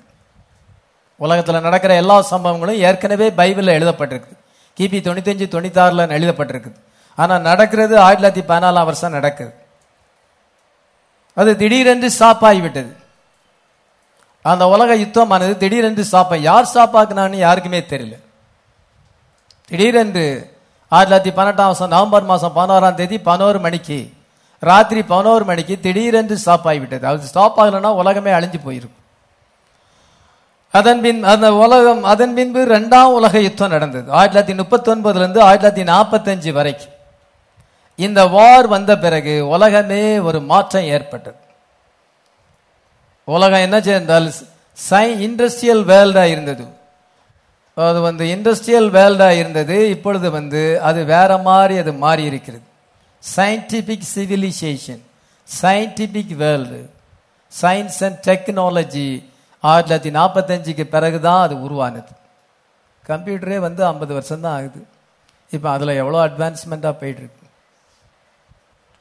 ஃபோன் கனெக்ஷன் வாங்குறதுக்கு நம்ம அப்ளிகேஷன் கொடுத்து எவ்வளோ ஒரு வருஷம் காத்திருக்கணும். அதுக்கு பிறகு ஃபோன் கனெக்ஷன் வரும். இப்போ எல்லார் கையில் 3-4 செல்போன் இருக்கு. நினைச்சா உடனே போய் செல்போன் கடையில் வாங்கிடலாம். சிம் கார்டு வாங்கி மாட்டிக்கிடலாம். எங்கே பார்த்தாலும் செல்போன் ஸ்டோர் இருக்கு. என்ன காலம் மாறி இருக்கு பாருங்க. உலகமே மாறி போச்சு. நம்மளை அறியாமலே அது மாறிக்கிட்டு இருக்கு. அதனால வேர்ல்டு 2ஆம் உலக யுத்தத்துக்கு பிறகு வேர்ல்டு சேஞ்ச் ஆகிவிட்டது. முதல்ல விவசாய நாடா இருந்தது. உலகம் விவசாயத்தை தான் செய்தது. அப்பொழுது எந்த பொல்யூஷனும் கிடையாது. அதன் பின்பு இண்டஸ்ட்ரியல் வேர்ல்டு வந்தது. தொழிற்சாலைகள் மயமாக மாற்றப்பட்டது. இப்பொழுது இன்ஃபர்மேஷன் ஏஜ். நம்ம தகவல் தொடர்பு நிறைந்த காலத்தில் இருக்கிறோம். கம்ப்யூட்டர் ஏஜில் இருக்கிறோம். வார் மாற்றுகிறது. உலகத்தை ஷேப் பண்ணுகிறது. வித்தியாசமாக அது மாற்றுகிறது. நம்ம தேர்ட் வேர்ல்டு வார் அர்மகதோன் யுத்தத்தை எதிர்நோக்கி இருக்கிறோம். அர்மகதோன் யுத்தம் தான் கடைசி யுத்தம். முதலாவது யுத்தமானது பரலோகத்திலே ஆரம்பிக்கப்பட்டது. வானத்திலே யுத்தம் உண்டாயிற்று. மிகாவேல் அவனை சேர்ந்த தூதர்களும் வலு சர்ப்பத்தோடு யுத்தம் பண்ணினார்கள். வலு சர்ப்பமும் அதை சேர்ந்த தூதர்களும் யுத்தம் பண்ணி ஜெயம் கொள்ளவில்லை. இதோ அவர்கள் இருந்த இடமும் காணப்படாமற் போயிற்று. வெளிப்படுத்தல் 12ஆம் அதிகாரம் 7ஆம் வசனம். அங்கே வார் ஸ்டார்ட் ஆயிடுச்சு. இப்பொழுது அந்த வார் எங்க முடிவடைகிறது? அர்மகதோன் யுத்தத்தில் முடிவடைகிறது. தேர்ட் வேர்ல்டு வார முடிவடைய போகுது. உலகம் இன்னைக்கு தேர்ட் வேர்ல்டு வார நோக்கி போய் கொண்டிருக்கிறது. தேவனுக்கு முன்பாக போயிருந்த பொற்பீடத்தின் 4 கொம்புகளில் இருந்து ஒரு சத்தம் உண்டாகி 13ஆம் வசனத்தை மறுபடியும் வாசிக்கலாம். ஆறாம் தூதன் எக்காலம் ஊதினான். அப்பொழுது தேவனுக்கு முன்பாக இருந்த பொற்பீடத்தின் 4 கொம்புகளில் தேவனுக்கு முன்பாக இருந்த பொற்பீடம். ஒன்னு ஆல்டர் ஆஃப் சாக்ரிஃபைஸ், இன்னொரு ஆல்டர் ஆஃப் இன்சென்ஸ். அதுதான் தேவனுக்கு முன்பாக இந்த பொற்பீடம். அந்த திரைச்சீலை இருக்கிறது. அதுக்கு திரைச்சீலை தாண்டா மகா பரிசுத்த ஸ்தலம் இருக்கிறது. அந்த திரைச்சீலை ஒட்டி என்ன இருக்கு என்றால் அங்கே ஆல்டர் ஆஃப் இன்சென்ஸ், அதான் பொற்பீடம் அங்கே இருக்கிறது. அதுல தூப வர்க்கம் செலுத்துகிறார்கள். அந்த பலிபீடத்தின் 4 கொம்பிலிருந்து ஒரு சத்தம் உண்டாகி அது மகா பரிசுத்த ஸ்தலத்துக்கு போறதுக்கு அந்த பக்கத்துல இருக்கிறது. அது அங்க ஆல்டர் ஆஃப் இன்சென்ஸ், அங்க தூப வர்க்கம் அது செலுத்தப்படுகிறது. அது கோல்டன் ஆல்டராக இருக்கிறது. அதனால தூப வர்க்கம் எதை குறிக்கிறது? It is a time of prayer. அது ஜெபத்தை குறிக்கிறது. ஹல்லேலூயா. திரைச்சீலை எதை குறிக்கிறது? Opening of the 7 seals. இன்னைக்கு திரைச்சீலை இரண்டாக கிழிந்தது. Opening of the 7 seals. இயேசு கிறிஸ்துவினுடைய சரீரமானது அவர் சிலுவையில மரிக்கும் பொழுது அந்த திரைச்சீலையானது அங்கே தேவாலயத்தின் திரைச்சீலை கிழிக்கப்பட்டது. இயேசுவின் மாம்சமாகிய திரை கிழிக்கப்படும் பொழுது அந்த தேவாலயத்தின் இந்த திரைச்சீலை கிழிக்கப்பட்டது. மகா பரிசுத்த ஸ்தலத்துக்குள்ள இப்பொழுது எல்லாரும் போகலாம். கிருபாசன தண்டையிலே நம்ம தைரியமாய் வந்து இரக்கத்தை பெற முடியும். அன்றைக்கு அப்படி செய்ய முடியாது. இங்க ஆல்டர் ஆஃப் இன்சென்ஸ்ல இருந்து ஒரு சத்தம் தோன்றுகிறது. ஜெபத்துக்கு என்ன உண்டு? வல்லமை உண்டு. 4 கொம்புகள் என்று சொல்லும் பொழுது கொம்பு எதை குறிக்கிறது? பவர். ஜெபத்துக்கு வல்லமை உண்டு. Amen. It's a time of prayer. ஏனென்றால் கடைசி காலம் நெருங்கிவிட்டது. முத்திரைகள் திறக்கப்பட்டு விட்டது. இப்பொழுது நம்ம கிருபாசனத்தை அக்சஸ் பண்ண முடியும். ஆமென். ஜீவ விருட்சத்தை நம்ம அக்சஸ் பண்ண முடியும். ஆமென். நம்ம இப்பொழுது முத்திரைகள் திறக்கப்பட்டனாலே நம்ம இப்பொழுது அக்சஸ் நம்ம தேவனுடைய சிங்காசனத்தை அக்சஸ் பண்ண முடியும். ரிவர் ஆஃப் யூப்ரட்டஸ் வந்து நேச்சுரல் ரிவர், இங்க வந்து ஸ்பிரிச்சுவல் ரிவர். அந்த ஐப்பிராத்தி என்னும் நதி அண்டையிலே கட்டப்பட்டிருக்கிற 4 தூதர்களையும் அவிழ்த்து விடு என்று சொல்ல கேட்டேன். 4 angels bound in the river of Euphrates. அவங்கள லூஸ் பண்ணு. The 4 angels were loosed. 1 மணி நேரத்துக்கும், ஒரு நாளுக்கும், ஒரு மாதத்துக்கும், ஒரு வருஷத்துக்கும் ஆயத்தமாக்கப்பட்ட அந்த 4 தூதர்களும் அவிழ்த்து விடப்பட்டார்கள். அடுத்த வசனத்தை வாசிக்கலாம். அப்பொழுது மனுஷரில் 1/3 பங்கை கொள்ளும்படிக்கு 1 மணி நேரத்திற்கும், ஒரு நாளுக்கும், ஒரு மாதத்திற்கும், ஒரு வருஷத்திற்கும் ஆயத்தமாக்கப்பட்டிருந்த அந்த 4 தூதர்களும் அவிழ்த்து விடப்பட்டார்கள். அந்த 4 தூதர்களும் அவிழ்த்து விடப்பட்டார்கள். 1 மணி நேரத்துக்கும், ஒரு நாளுக்கும், ஒரு மாதத்துக்கும், ஒரு வருஷத்துக்கும் ஆயத்தமாக்கப்பட்ட அந்த 4 தூதர்களும் அவிழ்த்து விடப்பட்டார்கள். இந்த 4 தூதர்கள் யார் என்று சொல்லுகிறார் என்றால் ஹிட்லர், ஸ்டாலின், முசோலினி, எய்க்மேன் என்று சொல்லுகிறார். Hitler, Stalin, Mussolini, Eichmann. Hitler வந்து ஜெர்மனி, முசோலினி வந்து இட்டாலி, ஸ்டாலின் வந்து ரஷ்யா. கொடுங்கோல் மன்னர்கள், டிக்டேட்டர்ஸ்.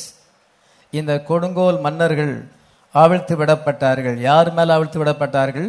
யூதர்கள் மேல அவிழ்த்து விடப்பட்டார்கள். அதனால அவர்கள் யூதர்களை கொன்றார்கள். ரஷ்யாவிலே ஸ்டாலின் யூதர்களை கொன்றான். ஹிட்லர் வந்து ஜெர்மனியில யூதர்களை கொன்றான். முசோலினி, எய்க்மேன் இவங்க வந்து அந்த இத்தாலியில அங்க யூதர்களை கொன்று குவித்தார்கள். 1/3 பங்கு யூதர்கள் கொல்லப்பட்டார்கள். அன்னைக்கு 18 மில்லியன் யூதர்கள் இருந்தார்கள்.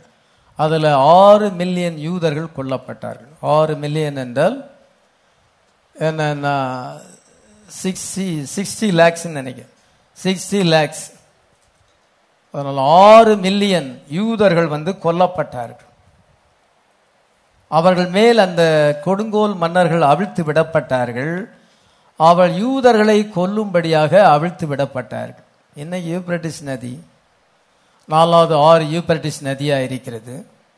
பாபிலோன் அதன் பக்கத்திலே கட்டப்பட்டிருக்கிறது. அன்றைக்கு யூதர்கள் மேல அவிழ்த்து விடப்பட்டது. இன்னைக்கு மணவாட்டியின் மேல அவிழ்த்து விடப்பட்டிருக்கு. அவர்கள் கட்டப்பட்டவர்கள் இப்பொழுது அவிழ்த்து விடப்பட்டிருக்கார்கள். இங்கே 2ஆம் உலக யுத்தத்தின் போது அந்த 4 தூதர்களும் அவிழ்த்து விடப்பட்டார்கள். பெனாம் என்ன சொல்கிறார் என்றால் எய்க்மேன் வந்து அவ்வளவு முக்கியத்துவம் இல்லை. ஆனால் அதுக்கு பதிலாக பெனாம் வந்து அங்கே ரூஸ்வெல்ட்டை சொல்லுகிறார். அமெரிக்கா நாட்டினுடைய பிரசிடென்ட் ரூஸ்வெல்ட். அதை ரூஸ்வெல்ட்டை குறித்து பெனாம் தன்னுடைய செய்தியில என்ன சொல்லுகிறார் என்றால் அவன் ஒரு ராஸ்கல் என்று சொல்லுகிறார். ரெவலேஷன் ஆஃப் ஜீசஸ் கிரைஸ்ட் என்ற செய்தியிலே 60ஆம் வருஷம் 12ஆம் மாசம் 4ஆம் தேதி கொடுத்த செய்தியிலே president Roosevelt will be the rascal of all of them. Democratic கட்சியில அநேக பிரசிடென்டா மாறி இருக்கிறாங்க. இப்பொழுது இருக்கிற ஜோ பைடனும் டெமோக்ராட்டிக் கட்சியை சேர்ந்தவர் தான். ஆனா ஜார்ஜ் புஷ் வந்து ரிபப்ளிக் கட்சியை சேர்ந்தவர். அதனால இந்த ரூஸ்வெல்ட் வந்து ஜனநாயக கட்சியிலிருந்து வருகிறார். அந்த ஜனநாயக கட்சியில வந்த எல்லா பிரசிடென்ட்டை காட்டிலும் president Roosevelt will be the rascal of all of them. ஒரு ராஸ்கல் என்று சொல்லும் பொழுது அவன் ஒரு டிக்டேட்டர். அந்த 4 தூதர்ல ரூஸ்வெல்ட் ஒருத்தராக இருக்கிறார். ஏக்மேன் பதிலாக ரூஸ்வெல்ட் அங்க சரியா பொருந்தும். பெனன் தான் சொல்லி இருக்கிறார். அது மாத்திரமல்ல, இத 7th week of Daniel, 70th week of Daniel என்ற செய்தியிலையும் பெனன் விதமாய் சொல்லுகிறார். பிராங்க்லின் ரூஸ்வெல்ட், முழு பெயர் Franklin D Roosevelt. The president we have in now will run even 4th term. 4வது முறையாக பிரசிடண்டா மாறி இருக்காராம். எல்லாருக்கும் 2 முறை தான் பிரசிடண்டா மாற முடியும். ஆனா ரூஸ்வெல்ட் 4 முறை மாறி இருக்காராம். 4 முறை பிரசிடண்டா இருக்கிறார். Will run into the 4th term and will be taken to second world war. Second world வாருக்கு காரணமே இந்த ரூஸ்வெல்ட் தான். ஹிட்லரை எதிர்த்து நாடுகளை ஒன்றுபடுத்தி அவர் செகண்ட் வேர்ல்டு வாருக்கு ஜனங்களை வழி நடத்தினார். உலகத்தை அவ்விதமாக கொண்டார். இந்த இண்டக்ட்மென்ட் என்ற செய்தியில பெனன் சொல்லுகிறார், then German soldiers got back into Vatican City there and firing out the Americans. இரண்டாம் உலக யுத்தத்தின் போது அமெரிக்க வீரர்களை நோக்கி அந்த ஜெர்மன் வீரர்கள் துப்பாக்கி சுட்டார்கள். அவங்க எங்க பதுங்கி இருந்தாங்கன்னா வேடிகன்ல பதுங்கி இருந்து அவர்கள் சுட்டார்கள். அமெரிக்கர்கள் நிறைய பேர் மரித்து போனார்கள்.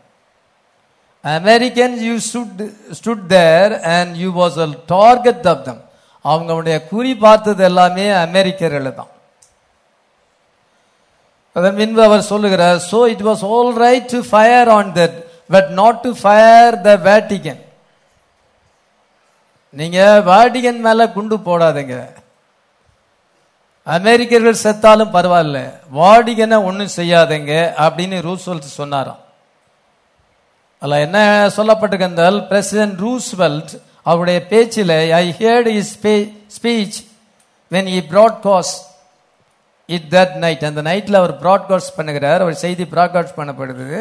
என்ன சொல்லி இருக்கிறார் என்றால், he said when Rome fell and such a same because Rome is the head of all Christianity. ரோமாபுரி விழுந்து போனால் அது நமக்கு எல்லாருக்கும் வெட்கம்.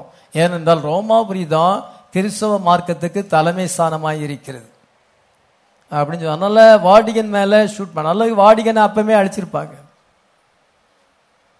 அமெரிக்கன்ஸ் அப்பமே வாடிகன் பட்டணத்தை அழிச்சிருப்பாங்க. ஆனா ரூஸ்வெல்ட் என்ன சொல்றாரு, வாடிகன் மேல நீங்க தாக்குதல் செய்யாதீங்க, ஏனென்றால் கிறிஸ்தவ மார்க்கத்துக்கே ஹெட் அதுதான், அதை நீங்க தாக்குன்னு செஞ்சா அது ரொம்ப ஷேமாய் போயிரும். ஒரு ஜனநாயக பிரசிடென்ட், ஒரு அமெரிக்கன், ஒரு புராட்டஸ்டன்ட் கிறிஸ்டியன் இவ்விதமா சொல்லலாமா? இன்னொரு செய்தியில கண்டமினேஷன் பை ரெப்ரசன்டேஷன் என்ற செய்தியில President Franklin Roosevelt took America to England's Tea Party. Germany never picked on us, we picked on them. Throw the world into a war to cause a world war.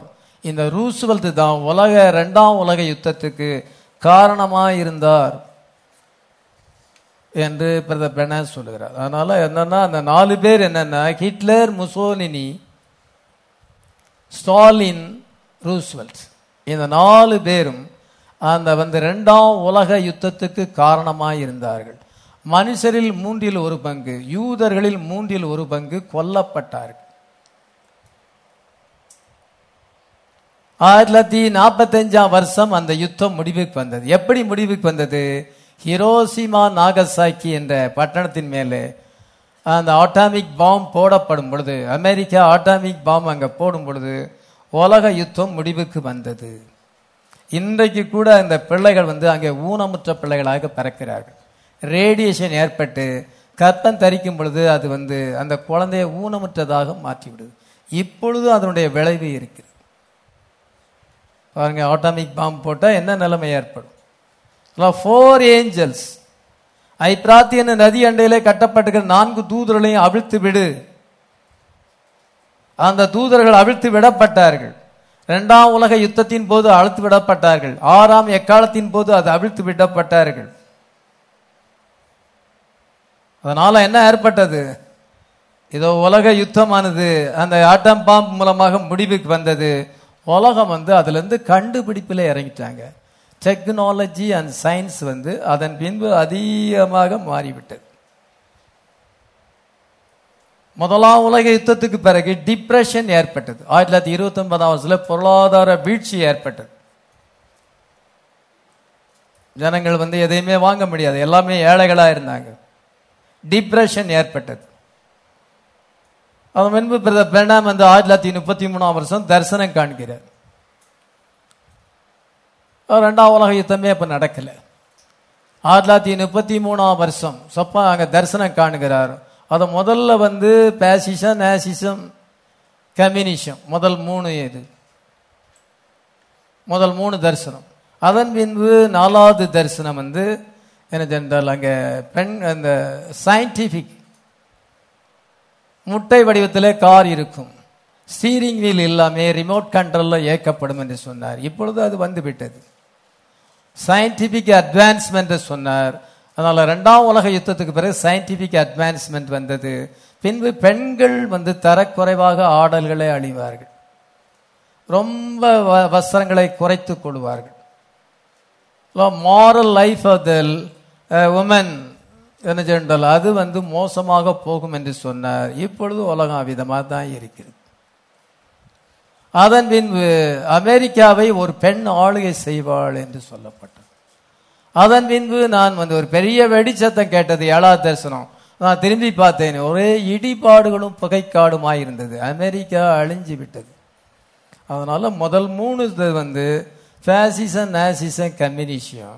அதன் பின்பு இருக்கிற 4மே அமெரிக்காவை குறித்து தான் சொல்லப்பட்டது.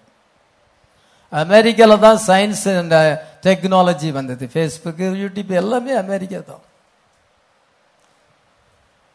அதனால அமெரிக்காவை குறித்து தான் சொல்லப்படும். அங்கதான் மோசமான வஸ்திரங்களை அணிவது, அங்க ஹாலிவுட் மூலமா தான் உலகம் எங்கிலும் அந்த தரிசனம் 5வது தரிசனமும் அமெரிக்காவை குறித்து தான் சொல்லப்படுது. பின்பு ஒரு கத்தோலிக்க உமன், ஒரு பெண் ஆளுகை செய்வாள், அதுவும் அமெரிக்காவை தான் குறிக்கிறது. கடைசியா 7வது தரிசனம், கடைசி 4 தரிசனங்களும் அமெரிக்காவினுடைய அழிவை குறித்து தான் சொல்லப்பட்டது. 1933ஆம் வருஷம் அவர் அதை கண்டார்.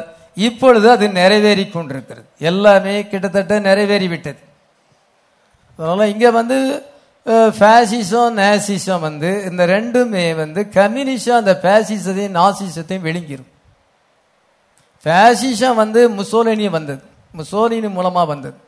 இன்னைக்கு ஒரு கவர்மெண்ட்டை குறை சொன்னா அது பாசிசம் வாங்க, பாசிசம் அது முசோலினி மூலமா கொடுங்கோல் மன்ன, கொடுங்கோல் ஒரு நாட்டை ஆளுகிற மனுஷன் கொடுங்கோல் மன்னனா மாறினா அவன் பாசிசம் சொல்லுவாங்க. அதே போல அது இங்க இருக்குது, மெசேஜ்ல இருக்கு. பாசிசம், நாசிசம். நாசிசம் ஹிட்லர் கொண்டு வந்தான். இதோ அதன் மீது அது எல்லாமே கம்யூனிஸ்ட்ல மிக்ஸ் ஆகிவிட்டது. அதே போல அமெரிக்காவை சொல்லிய பற்றிய 4 காரியங்கள் இதெல்லாமே கத்தோலிக்கத்துல மிக்ஸ் ஆகிவிட்டது. அதெல்லாம் கம்யூனிசம், கத்தோலிசம் 2 தான் இருக்கு. அந்த 7 தரிசனத்திலையும் முதல் 3 தரிசனம் அது கம்யூனிசத்துல முடிஞ்சிருது. அதான் watch Russia, keep your eyes on the north king, வடதிசை ராஜாவை நோக்கி பார், ரஷ்யா மேல உன் கண்ணை வை. அதெல்லாம் கம்யூனிசத்துல சேர்ந்து போச்சு. இப்ப நேசிசம் இல்ல, பாசிசம் இல்ல, கம்யூனிசம் தான் இருக்கிறது. அதே போல இப்பொழுது எல்லாமே உலக நாடுகள் எல்லாமே அமெரிக்காவோட ஐக்கியப்பட வேண்டும். அது போப்பு கிட்ட வழி நடத்துறது. இத சாபனங்கள் எல்லாமே இங்க இணைகிறது. இணைஞ்சு என்ன செய்யுது, எல்லாம் கத்தோலிசமா மாறிச்சு. 2 ஃபேக்ட்ஸ் தான் இருக்கு, கம்யூனிசம், கத்தோலிசம். சாபனங்கள் எல்லாமே கத்தோலிசத்துல போய் சேர்ந்து விட்டது. இவ்விதமாக என்ன செய்தால் நம்ம கடைசி நேரத்தில் இதை எல்லாமே யுனைட் ஆகிவிட்டது, மிக்ஸ் ஆகிவிட்டது. 1933ஆம் வருஷம் தான் இந்த தரிசனத்தை காண்கிறார். 1933ஆம் வருஷம் ஓகியோ நதியில 500 பேருக்கு ஞானஸ்தானம் கொடுக்கும் பொழுது அதுல 17வது நபர் கோல்வின் என்றதான ஒரு சகோதரனுக்கு அவர் ஞானஸ்தானம் கொடுக்கும் பொழுது பில்லர் ஆஃப் ஃபயர் அங்க வந்தது. As John was sent to forerun the first coming, so shall your message forerun the second coming of Christ. யோவான் சானனுடைய உபதேசமானது இயேசு கிறிஸ்துனுடைய வருகைக்கு முன்னோடியாக இருந்தது போல உன்னுடைய உபதேசம் இயேசு கிறிஸ்துனுடைய 2ஆம் வருகைக்கு முன்னோடியாக இருக்கும். ஹல்லேலூயா. 7 வயசா இருக்கும் பொழுது 1916ஆம் வருஷம், அப்பொழுது ஃபர்ஸ்ட் வேர்ல்டு வார் நடந்து கொண்டிருக்கிறது. அந்த நேரத்திலே கர்த்தருடைய தூதனானவர் அங்கே தோன்றினார். கர்த்தர் பெருங்காற்றிலிருந்து யோபோடு பேசினது போல பிரதர் பெனாமோடு பேசினார். Don't smoke, don't drink, don't defile your body in any way, when you get older you will have a ministry. இதோ நீ என்ன ஸ்மோக் பண்ணாத, ட்ரிங்க் பண்ணாத, எந்த விதத்திலும் உன் சரீரத்தை கெடுத்துக் கொள்ளாதே, நீ பெரியவனாகும் பொழுது உனக்கு ஒரு ஊழியம் இருக்கிறது என்று கர்த்தர் பெருங்காற்றிலிருந்து சொன்னார். அப்பொழுது அவருக்கு 7 years, 1916, அவர் 1909 பிறந்தார். இப்பொழுது அவர் வெயிட் பண்ணிட்டு இருக்கிறார், அந்த மெசேஜ் வருவதற்காக வெயிட் பண்ணிட்டு இருக்கிறார். அப்போ என்ன ஜெனரல் அந்த 7 வயசுல இருந்து அவர் 24 வயசு, 1933 அவருக்கு 24 வயசு. 24 வயசுல 500 பேருக்கு ஞானசானம் கொடுக்கிறார். ஓகியா நதியில ஞானசானம் கொடுக்கும் பொழுது அந்த பில்லர் ஆஃப் ஃபயர் அங்க வருகிறது, அக்னி சம்பம் வருகிறது, அதுல இருந்து ஒரு சத்தம் உண்டாகிறது. யோவான் சானம் என்னுடைய 1ஆம் வரைக்கு முன்னோடியாக அனுப்பப்பட்டது போல நீ என்னுடைய 2ஆம் வரைக்கு முன்னோடியாக அனுப்பப்படுகிறாய், உன் செய்தி உலகம் எங்கிலும் போகும் என்று சொல்லப்பட்டது. வெயிட் பண்ணினார், அங்க அந்த செய்தி வரும் என்று சொல்லப்பட்டதே ஒழிய செய்தி வரல. செய்தி எப்ப வந்தது? 1963. ஹல்லேலூயா. 7 தூதர்கள் மின்னல் வேகத்திலே வந்தார்கள். பிரதர் பெனாம் அங்கே பிக்கப் பண்ணி கொண்டாங்க. அந்த தூதர்கள் கூட்டத்துக்குள்ளாக எடுத்துக்கொள்ளப்பட்டார். Go to Jefferson will the 7 mysteries of 7 seals will be revealed என்று சொல்லப்பட்டது. அவர் ஜெபசன் வில்ல வந்து காத்திருக்கும் பொழுது ஒவ்வொரு தூதனாக வந்து ஒவ்வொரு ரகசியத்தை வெளிப்படுத்தும் பொழுது 7 முத்திரைகள் திறக்கப்பட்டது. இன்னைக்கு ஃபுல்னஸ் ஆஃப் வேர்ட் வந்திருக்கிறது. ஹல்லேலூயா. முதல்ல இருந்தே சொல்றாரு ஆண்டவர், இதோ நீ வந்து உனக்கு ஒரு செய்தி கொடுக்கப்படும், அந்த செய்தி உலகம் எங்கிலும் போகும், அந்த செய்தி தான் 2ஆம் வரைக்கு ஆயத்தப்படுத்தும். இப்படி ஆண்டவர் நேரடியாக சொல்லி இருக்கும் பொழுது மற்ற சாபன செய்திகள் எப்படி நம்மள பரலோகராஜ்யம் கொண்டு போக முடியும்? பெந்தகோச உபதேசம் எப்படி கொண்டு போக முடியும்? நான் ஒரு பெந்தகோச பாஸ்டர் தான், தீவிரமான பெந்தகோச பாஸ்டர். அந்நிய பாசை அதிகமா பேசுவேன், மற்றவங்களை அந்நிய பாசை பேசும்படியாக தலை மேல கை வைப்பேன். இதமாக இந்த சர்ச்சிலே அப்படிதான் நடத்தி இருக்கிறேன். அப்படி இருக்கும் பொழுது அந்த உபதேசம் இன்னைக்கு எனக்கு ஒண்ணுமே இல்லை, அதுல எந்த பிரயோஜனமும் இல்லை. இந்த மெசேஜ் வந்து நமக்கு வெளிப்பாட்டை கொண்டு வருது. ஹல்லேலூயா. மே மாசம் 7ஆம் தேதி 1946 வருஷம் பெனாமுக்கு கர்த்தருடைய தூதனானவர் வந்தார். ஹல்லேலூயா. அதே நேரத்துல தான் இதோ இஸ்ரவேல் நாடு வந்து அங்க கொடுக்கப்பட்டது. இஸ்ரவேல் நாடு என்னைக்கு அங்க பிரகடனம் பண்ணப்பட்டதோ அதே நாளிலே, அது காலையிலே பிரகடனம் பண்ணப்பட்டது. இப்ப நைட்ல என்ன செய்யறார்? கர்த்தர் அதே தூதனானவர் இங்கே வருகிறார். எங்கே வருகிறார்? பிரதர் பெனாமை சந்திக்கிறார். சந்திச்சு என்ன சொல்லுகிறார்? 7 காரியங்களை சொல்லுகிறார். அவருக்கு ஹீலிங் கிஃப்ட் கொடுக்கிறார். நீ ஒரு வியாதிஸ்தனுடைய கையை பிடிக்கும் பொழுது அவனுடைய வியாதி என்னன்னு சொல்ல முடியும். நீ ஜெபிக்கும் பொழுது அந்த வியாதி நிற்கும். நீ சின்சியரா இருந்தால் not even cancer stand before your prayer, உன்னுடைய ஜெபத்துக்கு முன்பாக கேன்சர் கூட நிற்க முடியாது. அவன் ஒரு ஸ்பெஷலா அந்த கேன்சர் வியாதியை சொன்னார். அதனால பிரதர் பெனாமுடைய ஊழியத்தில் ஆயிரக்கணக்கான கேன்சர் வியாதியில் சுகமானது. செத்து போன 8 பேர் உயிரோடு எழுப்பினார்கள். இது பெரிய பெரிய பெரிய பெரிய அற்புதங்கள் நடந்தது. பாம்பேல பெரிய அற்புதங்கள் நடந்தது. அந்த கர்த்தருடைய தூதனானவர் அவரை சந்தித்தார். அவரை எப்பொழுது சந்திச்சாரோ இதோ அன்றைக்கு தான் வந்து இஸ்ரவேல் நாடு பிரகடனம் பட்டது. மே மாசம் 7ஆம் தேதி 1946 இஸ்ரவேல் நாட்டிலே 6 முனைகளை கொண்ட தாவீது நட்சத்திர கொடி பறக்கிறது. இப்பவும் அது பறந்துகிட்டு இருக்கு. அவங்க கொடி வந்து 6 முனைகளை கொண்ட நட்சத்திரம், இஸ்ரவேல் நாட்டு கொடி. அன்றைக்கு தான் கர்த்தருடைய தூதனானவர் இங்கே சந்திக்கிறார். அப்பொழுது என்ன என்றால் இஸ்ரவேல் நாட்டிலே அந்த உலகமெங்கிலும் சிதறி இந்த யூதர்கள் தங்களுடைய சொந்த தேசத்துக்கு வந்தார்கள். அத்திமரம் துளிர் விட்டது. இப்பொழுது அதே நேரத்தில் தான் இதை ஹீலிங் ரிவைவல் அங்கே போகிறது.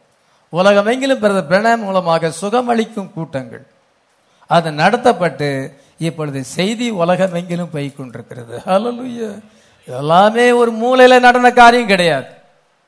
சாபன போதர்கள் இந்த ஊழியத்தை மறைக்கிறார்கள். ஆனா இது பப்ளிக்கா நடந்தது, உலக லெவல்ல பிரசித்தி பெற்ற பிரகாரமாய் நடந்தது. அமெரிக்கா உலகம் முழுசுலும் இந்த ஊழியம் நடந்தது. இது மறைவான காரியம் அல்ல. 6ஆம் தூதன் எக்கால ஊதும் பொழுது 20 கோடி என்ன சொன்னால் அந்த ராணுவங்களின் தொகையானது அங்கே அழுத்தப்படும். 20 கோடி பிசாசுகள் இன்றைக்கு உலகத்திலே இருக்கிறது. அந்த யூதர்கள் மேல அது அவிழ்த்து விடப்பட்டது. அதனால அந்த குதிரைகளின் வாயிலிருந்து அக்னி புகை கந்தகம் புறப்பட்டது. 18ஆம் வசனத்தை வாசிக்கலாம். அவைகளுடைய வாய்களில் இருந்து புறப்பட்ட அக்னி புகை கந்தகம் என்னும் மூன்றினாலும் மனுஷனில் 1/3 கொல்லப்பட்டார்கள். அக்னி புகை கந்தகம் ஃபயர்ல நிறைய பேரை ஹிட்லர் ஃபயர்ல கொளுத்திட்டான். அது மாத்திரமல்ல, ஸ்மோக் என்று சொல்லும் பொழுது கேஸ், விஷவாயு என்ன சொன்னால் ஒரு பெரிய ஒரு ஹால் அஞ்சால விஷவாயு அதுக்குள்ள யூதர்களை அனுப்பும் பொழுது செத்து போனாங்க. விஷவாயுவினாலே சாகடித்தான். சல்ஃபர், கந்தகம் என்றால் சல்ஃபர், குண்டு வந்து சல்ஃபர், வெடி குண்டு வந்து அதில் என்ன இருக்குது, அது சல்ஃபர் அதில் இருக்கிறது. அதனால சல்ஃபர் என்று சொல்லும் பொழுது அது வந்து துப்பாக்கி குண்டுகளாக இருக்கிறது. Brimstone is sulphur. 6 மில்லியன் பீப்புளை அவன் கொன்று போட்டு விட்டான். இன்னைக்கு நம்ம ஆஃப்டர் த செகண்ட் வேர்ல்டு வேர்ல இருக்கு. நம்ம வந்து 2ஆம் உலகத்துக்கு பின்பு நம்ம ஜீவித்துக் கொண்டிருக்கிறோம். சாத்தான் இந்த பொழுது தன்னுடைய டாக்டிஸை மாற்றி விட்டான். முன்பு அவன் யுத்தங்களை கொண்டு வந்தான், இப்பொழுது தன்னுடைய டாக்டிஸை மாற்றி விட்டான். ஜனங்களை வஞ்சிப்பது. இப்பொழுது நேராக யுத்தம் பண்ணாதபடி வைரஸை பரப்பி விட்டுறது. கடந்த நாளில் பேப்பரில் வாசித்தேன், எங்கே இருந்தோ ஒரு நாட்டிலேருந்து செலந்தி பூச்சிகள் வந்ததான், விஷ செலந்தி பூச்சிகள் அங்கேருந்து இங்கே கடத்தல் பண்ணுறான். அது வந்து ஒரு வைரஸை பரப்பி விட்டால் நாடு முழுசும் வைரஸ் வந்துடும். அதனால் இப்பொழுது என்னென்னா வைரஸை பரப்பி விட்டு உலகத்தை அழிக்கிறது. நேராக போய் சண்டை போடுறதை விட இது வந்து ரொம்ப மோசமான காரியத்தை செய்யுது. சைனா தான் கொரோனா வைரஸை பரப்பினது என்று உலகமே சொல்லுகிறது. விதமாக சாத்தான் வந்து இவ்விதமாக கிரியை செய்கிறான். ஜனங்களை சாகடிப்பதுக்கு இந்த மாதிரி மோசமான காரியங்களை செய்கிறான். இப்போ சாத்தான் தன்னுடைய டாக்டிஸை மாற்றி கொண்டான். நேரடியாக யுத்தம் செய்த காட்டிலும் ஜனங்களை வஞ்சித்து தன்னுடைய ஆதிக்கத்தின் கீழே கொண்டு வருவதற்காக அவன் இவ்விதமாக செய்கிறான். யூப்ரடிஸ் நதியானது வற்றி போனது என்று வாசிக்கிறோம். அங்க 6வது கோபகலட்சம், வெளிப்படுத்தல் 16:12 வாசிக்கலாம். 6ஆம் தூதன் தன் கலசத்தில் உள்ளதை ஐப்ராத் என்னும் பெரிய நதியின் மேல் ஊற்றினான். அப்பொழுது சூரியன் உதிக்கும் திசையிலிருந்து வரும் ராஜாக்களுக்கு வழி ஆயத்தமாகும்படி அந்த நதியின் தண்ணீர் வற்றி போயிற்று. 6ஆம் தூதன் தன் கலசத்தில் உள்ளதை ஐப்ராத் என்னும் நதியிலே ஊற்றினான். அதான் ஏதேலிருந்து புறப்பட்ட 4வது ஆறு பாபிலோன் அங்கே கட்டப்பட்டிருக்கிறது.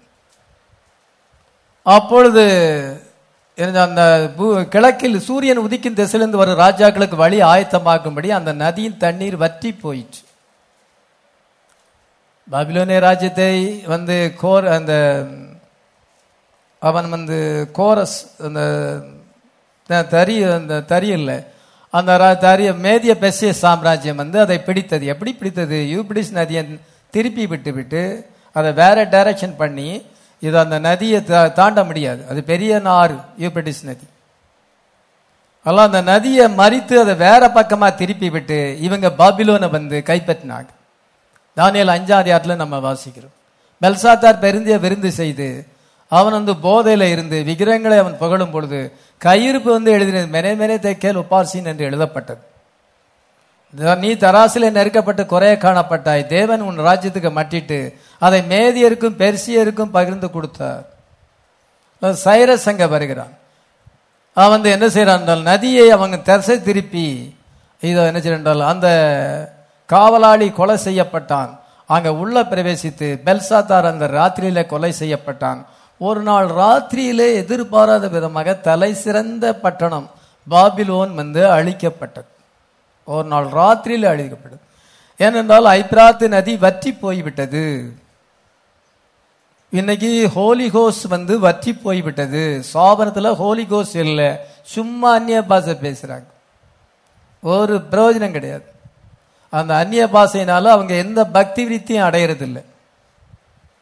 அதெல்லாம் போலியா இருக்கிறது. அவங்க பேசுற அந்நிய பாஷை எல்லாம் போலி அந்நிய பாஷையா இருக்கு. பெந்தேகோஸ்தே நாள்ல பேசினாங்க, எல்லாருக்கும் அர்த்தம் தெரிஞ்சு. இன்னைக்கு அர்த்தம் சொல்லாட்டா சபையில பேசாதங்கன்னு பவுல் சொல்லுகிறார். இவங்க அர்த்தம் தெரியாமலே புலம்புறாங்க. அப்படியே யாராவது அர்த்தம் சொன்னாலும் அதுவும் பொய் தான், எல்லாம் பொய் தான். பரிசுத்தாவி சாபனத்துல இல்லை, அது முற்றிலும் வறண்டு போய்விட்டது. உலகம் வந்து அழிவை நோக்கி இருக்கு. அதனால உலக அழிவை நாங்க கொண்டு வருது. பின்பு என்ன வலுசற்பத்தின் வாயிலும் மிருகத்தின் வாயிலும் கள்ளத்தீசின் வாயிலிருந்து தவளைக்கொப்பான 3 அசுத்தாவிகள் புறப்பட்டு வர கண்டேன். அவைகள் அற்புதங்களை செய்கிற பிசாசுகளின் ஆவிகள். அவைகள் பூலோகம் எங்கிலுள்ள ராஜாக்களை சர்வ வல்லமுள்ள தேவனுடைய மகாநாளில் நடக்கும் யுத்தத்துக்கு கூட்டி சேர்க்கும்படியாக புறப்பட்டு போகிறது. உலகத்தின் மேல அது ஒரு ஹேவாக்கை கொண்டு வருது, ஒரு பேரழிவை கொண்டு வருது. ஐப்ராத் நதி அங்க தடையா இருந்தது. ஐப்ராத் நதியை தாண்ட முடியல. ப்ராமிஸ் வேர்டு இருக்கிறது, அங்க பிரைடு இருக்கிறாள். இத தடை செய்கிறவன் அங்க நீக்கப்பட்டால் ஒழிய இத என்ன செய்யறால் அந்த பாவ மனுஷன் வெளிப்பட மாட்டான். 2 தோசைகள் 2ஆம் அதிகாரத்துல வாசிக்கிறோம். இந்த தடை செய்கிறவன் யார்? பரிசுத்த ஆவியானவர் தடை செய்கிறார். இப்பொழுது அந்த நதி வற்றி போய்விட்டது. மணவாட்டி எடுத்துக்கொள்ளப்படுகிறாள். அதன் முன்பு என்ன செய்யறால் உலக அழிவு ஏற்படும். அந்த 4ஆம் மிருகம் ரொம்ப பொல்லாத மிருகம் என்று சொல்லப்பட்டிருக்குது. தானியேல் 7:23 வாசிக்கலாம். அந்த 4ஆம் மிருகம் வேற்றுருவமாய் இருந்தது. அவன் சொன்னது 4ஆம் மிருகம் பூமியிலே உண்டாகும் 4ஆம் ராஜ்யமும் அது எல்லா ராஜ்யங்களை பார்க்கலும் வேறா இருந்து பூமியை எல்லாம் பட்சித்து அதை மிதித்து அதை நொறுக்கி போடும். இது 4ஆம் மிருகம் ரோம ராஜ்யம். பாருங்க, அங்கேயும் 4 மிருகம், இங்கேயும் 4 லிவிங் கிரியேச்சர்ஸ். முதல்ல அங்க சிங்கம், 2வது கரடி, 3வது சிவிங்கி, 4வது பயங்கரமான மிருகம் ரோமராஜ்யம். இங்க 4 லிவிங் கிரியேச்சர்ஸ். அங்க தானியேல் 7ஆம் அதிகாரத்துல அங்க 4 பீஸ்ட குறிச்சு பார்க்கிறோம். கடைசியா 4வது மிருகம் பொல்லாத மிருகம். அது தன்னுடைய பாதையில வந்த எதெல்லாத்தையும் மிதிச்சு போடும். அதுக்கு இரும்பு பற்கள் கொடுக்கப்பட்டிருக்கு. எல்லாத்தையும் மிதிச்சு போட்டுரும், எல்லாத்தையும் நொறுக்கி அழிவை ஏற்படுத்தும். அதுதான் ரோம ராஜ்யம். கடைசியாக வருகிற ஆன்டி கிரைஸ்ட் எல்லாத்தையும் அழிச்சு போடும். இப்பொழுது தடை செய்கிறது. அந்த யூப்ரட்டிஸ் ரிவர் அங்க தடை செய்கிறது. யூப்ரட்டிஸ் ரிவர் தாண்டி அவன் வர முடியாது. இப்பொழுது அவிழ்த்து விடப்பட்டிருக்கிறது. இப்ப அந்த ஜெனரல் யூப்ரட்டிஸ் நதியானது வற்றி போகிறது. மணவாட்டி அங்க எடுத்துக்கொள்ளப்பட்ட பின்பு நோ ஹோலி கோஸ்ட், தடை செய்கிறவன் இல்லை. இப்பொழுது அது என்ன செய்யும் என்றால் உலகத்துக்கு பேரழிவை ஏற்படுத்தும். அங்க அர்மகதோன் யுத்தம், அர்மகதோன் என்ற இடத்துல அவர்களை கூட்டி சேர்த்தான். 16ஆம் வசனத்துல வாசிக்கிறோம். 15ஆம் வசனத்துல இதோ திருடனை போல வருகிறேன், தன் மானம் காணப்படாதபடிக்கு நிர்வாணமாய் நடவாதபடிக்கு தன் வஸ்திரங்களை காத்துக் கொள்கிறவன் பாக்கியவான். Behold, I come as a thief. இதோ ஆண்டவர் திருடனை போல மணவாட்டியை எடுத்துக்கொள்ளப்படும் பொழுது என்ன செய்யும் என்றால் யூப்ரட்டிஸ் நதி வற்றி போகிறது. கிழக்கிருந்த ராஜாக்கள் என்ன செய்யறாங்கன்னா அந்த ரஷ்யன்ஸ் வருகிறார்கள். என்ன சொன்னால் அங்க பேரழிவு ஏற்படுகிறது. தானியேல் 9:20 அந்த பாழாக்கிரன் மேல் அது சொரியும். ஆட்டாமிக் ஃபயர் அங்க வரும். ஆட்டாமிக் இந்த ஃபயர் உலகம் முழுசுமே அது அழிஞ்சு போகும் என்று அறிந்திருக்கும். மணவாட்டி தான் அதை தடை செய்கிறாள். ஹல்லேலூயா. சாத்தான் தன்னுடைய ஆம்பிஷன், அவன் உலகத்துக்கு ராஜாவாக மாற வேண்டும், அவன் கடவுளாக ஆராதிக்கப்பட வேண்டும். நிம்ரோத் அவிதமாக நினைத்தான். கடவுளை சேம் அவனை கொண்டு போட்டான் என்று சரித்திரம் சொல்லுகிறது. அந்த நிம்ரோத்தை கொண்டு போட்டு விட்டான். அப்பொழுது அவனுடைய மனைவி, இதோ நிம்ரோத் எனக்குள்ள அவதாரம் விட்டிருக்கிறார், இந்த ஹஸ்பண்ட் எனக்குள்ள வந்திருக்கிறார், அது இஸ்ரீன் வித்தாய் வந்திருக்கிறார் என்று சொல்லும் பொழுது அவள் கடவுளின் தாயாக எண்ணப்பட்டாள். அதுதான் இன்னைக்கு மாதாவை கும்பிடுறதும் இயேசு கிறிஸ்துவை கும்பிடுறதும். அது நிம்ரோத் மார்க்கம், பாபிலோனிய மார்க்கம். அது உலகமெங்கிலும் அது பரவி விட்டது. இத வேர்ல்டு பவராக அது மாறி இருக்கிறது.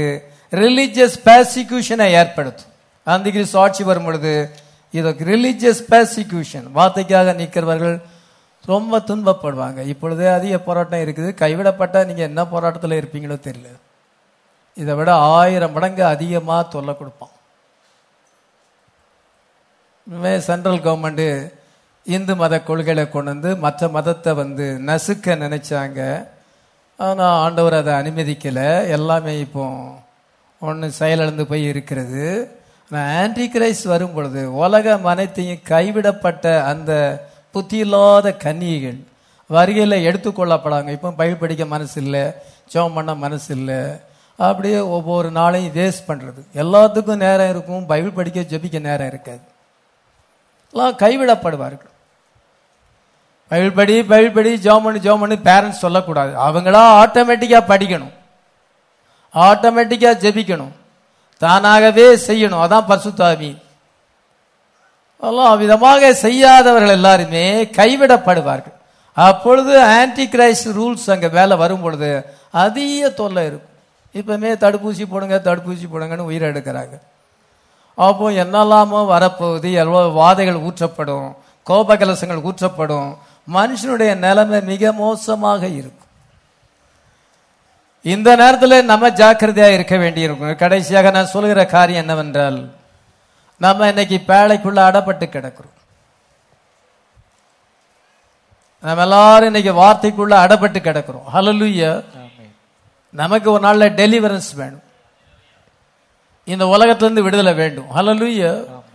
நமக்கு டெலிவரன்ஸ் வேண்டும். நோவா தேவனுடைய வார்த்தைக்கு கீழ்ப்படிந்து அந்த பேழைக்குள்ள பாதுகாப்பா இருந்தான். பேழைக்குள்ளே பாதுகாப்பா இருக்கும் பொழுது ஜலப்பிரளயமானது அங்கே குறைந்து விட்டது, தண்ணீர் வற்றி விட்டது. அப்பொழுது அவன் ஒரு புறாவை வெளியே விடுகிறான். அந்த புறா என்ன செய்யறதுன்னா, சாயங்காலத்திலே ஒரு ஒலிவ மரத்து இலையை கவி கொண்டு வருகிறது. ஆதியாகமம் 8:11 வாசிக்கலாம். அந்த புறா சாயங்காலத்தில் அவனிடத்தில் வந்து சேர்ந்தது. இதோ அது கொத்தி கொண்டு வந்த ஒரு ஒலிவ மரத்தின் இலை அதன் வாயில் இருந்தது. அதனாலே நோவா பூமியின் மேல் ஜலம் குறைந்து போயிற்று என்று அறிந்தான். அதனுடைய வாயிலே ஒலிவ மரத்தின் இலை இருந்தது. அந்த ஆலிவ் லீஃப் எதை குறிக்கிறது? சமாதானத்தை குறிக்கிறது. And lo, in her mouth was an olive leaf. Evening time. எப்பொழுது? Evening time. இன்னைக்கு நம்ம ஈவினிங் டைம்ல இருக்கிறோம். Go into that faith civilization, new civilization. Dove is here. இப்பொழுது அந்த புறா நம்ம மத்தியிலே இருக்குது. புறா என்னது?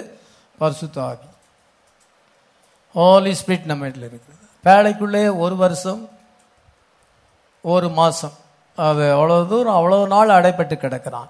என்றைக்கு பேழையில இருந்து வெளியே வரணும்னு நினைக்கிறான். நம்ம இந்த உலகத்துல வார்த்தைக்குள்ள அடைப்பட்டு கிடக்கிறோம். ஹல்லேலூயா. வார்த்தைக்கு அப்பாற்பட்டு ஒரு காரியத்தை நம்ம செய்ய முடியாது. உடனே வார்த்தை வந்து ஞாபகத்துக்கு வந்துடும், நம்ம தவறு செய்ய முடியாது. பேழைக்குள்ளே இருக்கிறோம், பேழைக்குள்ளேயே ரொம்ப நாள் இருக்கிறோம். அதே போல நம்ம எல்லாருமே இன்னைக்கு சீனியர் பிலீவர்ஸா இருக்கிறோம்.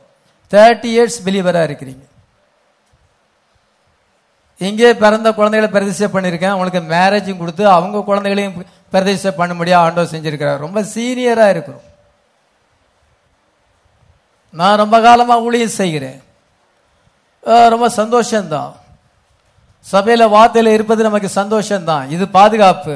ஆனாலும் இந்த பேழையை விட்டு நம்ம நியூ சிவிலைசேஷனுக்கு போக வேண்டும், புதிய உலகத்துக்கு போக வேண்டும். ஹல்லேலூயா. புதிய உலகம் மில்லினியம். ஹல்லேலூயா. God's Aden. நம்ம புதிய உலகத்துக்குள்ள போகணும். அதுக்கு என்ன செய்யுதுன்னா, இந்த டவ் என்ன செய்யறது என்றால், அது அங்க ஜன்னலை திறக்கிறான். ஜன்னலை திறந்து அந்த டவ்வை வெளியே விடுறான், அந்த புறாவை வெளியே விடுறான். அதே போல இன்னைக்கு opening of the 7 seals. Hallelujah. இந்த ஓப்பனிங் ஆஃப் த 7 seals இந்த பரிசுத்த ஆவியை நமக்கு கொண்டு வந்திருக்கிறது, நமக்கு டவ்வை நமக்கு கொண்டு வந்திருக்கிறது. ஹல்லேலூயா. அதன் வாயிலே ஒலிவ இலை இருக்கிறது என்ற அர்த்தம் என்றால் தேவனுடைய கோபாக்கினை முடிந்து விட்டது. ஹல்லேலூயா. அவர் இந்த உலகத்தினுடைய தம்முடைய கோபாக்கினையை செலுத்துகிறார். அதான் உலகத்தை அழிப்பது. தேவனுடைய கோபாக்கினையானது முடிந்து விட்டது. இனிமே சமாதானம், நியூ வேர்ல்டுக்குள்ள நம்ம பிரவேசிக்க போறோம். நீதியும் சமாதானமும் அவருடைய ஆட்சியிலே இருக்கும். எந்த விதமான இது ஐடென்டிபிகேஷன் உங்களுக்கு தேவையில்லை. இப்போ ஆதார் கார்டு வேணும், ரேஷன் கார்டு வேணும், இது ஸ்கூல் சர்டிஃபிகேட் வேணும், அது வேணும், இது வேணும். எதுக்கு எடுத்தாலும் ஆதாரத்தை நம்ம வைக்க வேண்டியதாக இருக்கு. எப்போ போனாலும் பாக்கெட்லேயே வச்சுக்கிட வேண்டியிருக்கு. டிரைவிங் லைசன்ஸ் வேணும், உங்கள் காருடைய ஆர்சி புக்கை நீங்கள் வச்சுக்கிடுங்க, டிரைவிங் லைசன்ஸை வச்சுக்கிடுங்க. எல்லாம் இது எல்லாமே இந்த உலகத்தில் இருக்கு. நமக்கு ஒரு ஐடென்டிஃபிகேஷனும் தேவையில்லை. ஹல்லேலூயா. எந்த கார்டையும் நீங்கள் வைக்க வேண்டிய அவசியமே இல்லை. உங்களுக்கு கிரெடிட் கார்டு, டெபிட் கார்டுலாம் தேவைப்படாது. ஹல்லேலூயா. உங்களுக்கு எந்த குறையும் இருக்காது. அதான் நியூ சிவிலைசேஷன். அந்த சிவிலைசேஷன், அந்த நாகரிகத்துக்குள்ளாக ஃபெய்த் சிவிலைசேஷனுக்குள்ள நம்ம விசுவாச உலகத்துக்குள்ள இந்த வேலையிலிருந்து அங்க போக போறோம். ஹல்லேலூயா. இப்ப நம்ம பாதுகாப்பா இருக்கிறோம். ஆர்க்குள்ள தான் நம்ம இருக்கிறோம். இருந்தாலும் நமக்கு இதுல இருந்து விடுதலை பெற்று அந்த நியூ வேர்ல்டுக்குள்ள போகணும். எத்தனை பேர் விரும்புகிறோம்? நம்ம அந்த ராஜ்யத்துக்குள்ள பிரவேசிக்க வேண்டும். ஹல்லேலூயா. There is a dove with the olive leaf in its mouth at the evening time. நம்ம இப்பொழுது ஈவினிங் டைம்ல இருக்கிறோம். டவ் வந்து அந்த அந்த ஆலிவ் லீஃபை கொண்டு வந்திருக்கு. அது ஒரு ஊழியம் செய்கிறது. நம்ம ப்ராஃபட் மெசேஜ்ல இருக்கிறோம். நோவா ஒரு ப்ராஃபட். அந்த ப்ராஃபட் மெசேஜ்ல ஆர்க்ல நம்ம இருக்கிறோம். வேர்ல்டு வந்து டெத், உலகம் இன்னைக்கு மரித்து விட்டது. எல்லாமே ஸ்பிரிச்சுவல் டெத். சாபனங்கள் எல்லாமே ஆவிக்குரிய மரணத்தில் இருக்குது. உண்மையான பரிசுத்தாவி அங்க இல்லை. அங்க வெளிப்பாடு இருந்தா தானே ஆவி இருக்கும். World is dead. Former rain and later rain மேல பொழிகிறது. ஹல்லேலூயா. உபதேச மழையும் ஸ்போக்கன் வேர்டு ரெயினும், அதான் முன்மாறி பின்மாறியும் இப்பொழுது நம்ம மத்தியில பொழிஞ்சு கொண்டிருக்கிறது. ஹல்லேலூயா. நோமா காலத்துல மழை பெய்தது, பேழைய லிப்ட் பண்ணது. ஹல்லேலூயா. மழை பெய்யலன்னா பேலை லிப்ட் ஆகாது. அதே போல இன்னைக்கு ஆண்டவர் வந்து உபதேச மழையை கொண்டு வந்திருக்கிறார். ஓபனிங் ஆஃப் த 7 சீல்ஸ் வந்து இதோ ஆவி நமக்கு அதிகமாக பொழியப்படுகிறது, உபதேசம் நமக்கு அதிகமாக பொழியப்படுகிறது. அதனால நம்முடைய பேழை வந்து நியாய தீர்ப்புக்கு மேல உயர்த்தப்பட்டிருக்கிறது. ஹல்லேலூயா. we have no judgment. நமக்கு நியாய தீர்ப்பு இல்லை. நோவா பேழை நியாய தீர்ப்பு ஜலப்பிரளயத்துக்கு மேல உயர்த்தப்பட்டது. எல்லாரும் செத்து கிடக்குறாங்க. அவன் மேல உயிரோட மேல கொண்டு போகப்பட்டு பின்பு அவன் நியூ வேர்ல்டுக்கு அங்க வருகிறான். டவ் வந்து அந்த நியூ வேர்ல்டுக்கு அவங்களை அழைக்கிறது. 7 முத்திரைகள் திறக்கப்பட்டு இன்னைக்கு ஃபுல்னஸ் ஆஃப் ஸ்பிரிட் நமக்கு வந்திருக்கிறது. இந்த ஃபுல்னஸ் ஆஃப் ஸ்பிரிட் டவ் இன்னைக்கு நம்ம நியூ வேர்ல்டுக்கு நம்மளை கொண்டு வருகிறது. Hallelujah. Opening of the window, opening of the 7 seals. Hallelujah. அது என்ன சொன்னால் அது டவ் ரிலீஸ் பண்ணப்பட்டிருக்கிறது. பசுத்தாவி இன்னைக்கு ரிலீஸ் பண்ணப்பட்டிருக்கிறார். நம்ம நியூ சிவிலைசேஷனுக்கு வருகிறோம். ஹல்லேலூயா. உலகமானது இன்ஃபர்மேஷன் ஏஜ்ல வந்திருக்கிறது. பில் கேட்ஸ் அவர் வந்து இதை என்ன செஞ்சாரு? வில் என்றால் வில்லியம். அங்க அமெரிக்காவில் வந்து வில்லியத்தை வந்து பில்னு சொல்லுவாங்க. அதனால பில் கேட்ஸ் என்ன செய்தார் என்றால் உலகத்தை இன்ஃபர்மேஷன் ஏஜுக்கு கொண்டு வந்திருக்கிறார். நமக்கு வில்லியம் பென்ஹாம் என்ன செஞ்சிருக்கார் என்றால் நம்மளை வந்து ரெவலேஷனுக்குள்ள கொண்டு வந்திருக்கிறார். ஹல்லேலூயா. இன்விசிபிள் யூனியனுக்குள்ள நம்ம வந்திருக்கிறோம். ஹல்லேலூயா. நோவா பேழையை செய்ய வேண்டும் என்றால் அந்த கொப்பேர் மரத்தில் செய்ய வேண்டும். அது ஸ்பாஞ்சு மாதிரி இருக்குமா. அதுக்கு இன்னொரு பிசின் மரம் வெட்டப்பட்டு அந்த பிசினை காய்ச்சி இதுக்குள்ள இதை ஊற வைக்கும் பொழுது ஸ்டீல் மாதிரி அது ஹார்டா மாறிடுது. ஒரு சொட்டு தண்ணி கூட உள்ள வராது. அதான் பிச்சி. அந்த பிச்சி அங்க பூசப்பட வேண்டும், கீழ் பூசப்பட வேண்டும். பரிசுத்தாவி அந்த கீழாக இருக்குது. இயேசு கிறிஸ்து அந்த பிசின் மரமாக இருக்கிறார். நமக்காக வெட்டப்பட்டார். அவருடைய ரத்தம் சிந்தப்பட்டது. பரிசுத்தாவி அங்க அனுப்பப்பட்டது. நம்ம we are sealed by the Holy Ghost. பரிசுத்தாவினாலே முத்திரை போடப்பட்டிருக்கிறோம். ஹல்லேலூயா. we have no judgment. நமக்கு நியாய தீர்ப்பு இல்லை. நம்ம பாதுகாப்பான இடத்துல இருக்கிறோம். ஆனாலும் என்னன்னா நம்ம இதை விட்டு வெளியே வரணும்னு நினைக்கிறோம். சர்ச்சைக்கு வர்றோம், வார்த்தையை கேட்கிறோம், ரொம்ப சந்தோஷம். ஆண்டவர் நம்மளை வார்த்தையில கொண்டு வந்தார். இருந்தாலும் நம்ம என்ன செய்ய வேண்டும் என்றால் இந்த பேழையை விட்டு வெளியே வந்து நியூ வேர்ல்டுக்கு வர வேண்டும். ஹல்லேலூயா. அதற்காகத்தான் ஆண்டவர் டவ் அனுப்பியிருக்கிறார். ஆகின தீர்ப்பு முடிந்து விட்டது. உலகத்துக்கு நியாய தீர்ப்பு முடிந்து விட்டது. தேர்ட் வேர்ல்டு வரல. இத உலகம் எல்லாம் அழிந்து விட்டது. பாபிலோன் அழிந்து விட்டது. மகா பாபிலோன் விழுந்தது விழுந்தது. கிரேட் பாபிலோன் அது இன்னைக்கு விழுந்து போய்விட்டது. அந்த யூப்ரட்டிஸ் நதியிலே கட்டப்பட்டது. அந்த 4ஆம் ஆறு யூப்ரட்டிஸ் நதியிலே பாபிலோன் உபதேசங்கள் அவனுடைய ராஜ்யங்களானது எல்லாமே ஆன்டி கிரைஸ்ட் ராஜ்யமானது முடிவடைந்து தேவனுடைய ராஜ்யம். ஒரு கல் வந்து அந்த சிலையை மோதும் பொழுது எல்லாமே இடிஞ்சு தூளா மாறிட்டு தேவனுடைய ராஜ்யம் வரப்போகிறது. ஹல்லேலூயா. உலகத்தை ஆண்டவர் இவ்விதமாக சிருஷ்டித்து உலகத்தை அவர் ஏடேனாக உண்டாக்கி சாத்தான் வந்து தன்னுடைய ஏடேனாக மாற்றியிருக்கிறான். பாபிலோனிய உபதேசமாய் மாற்றியிருக்கிறான். எல்லாமே அந்த ஐப்ராத்து நதியிலே கட்டப்பட்ட பாபிலோன் மூலமாகத்தான் உலகம் எங்கிலும் பரவி பின்பு அவன் ஆன்டி கிரைஸ்ட் அவன் ராஜாவாக மாறுவான். அவன் தேவனாக மாறி ஆராதிக்கப்படுவான். கர்த்தர் என்ன செய்வார் என்றால் அர்மகதோன் யுத்தத்திலே எல்லாத்தையுமே அழிச்சு போடுவார். பாபிலோன் விழுந்தது விழுந்தது. ஹல்லேலூயா. தேவனுடைய ராஜ்யம் ஸ்தாபிக்கப்படும். ஹல்லேலூயா. இன்னைக்கு நீங்க பாதுகாப்பான இடத்துல இருக்கிறீங்க. ஆனாலும் இந்த வேர்ல்டுல நம்ம வாசம் பண்ண விரும்பல. நம்ம காணாமல் இருந்து அவரை விசுவாசிக்கிறோம். நம்ம அவரை காண வேண்டும் என்று விரும்புகிறோம். அந்த ராஜ்யத்துல ஒரு பாவி கூட இருக்க முடியாது. 1000 வருஷ ஆட்சியில பாவிகள்லாம் இருப்பாங்களாம். இப்படி நிறைய பேர் உபதேசம் பண்றாங்க. நம்ம அவங்கள இருப்பு கம்பியை வச்சு அடிப்போம். வசனத்தை எழுத்தின்படி பார்க்கிறாங்க.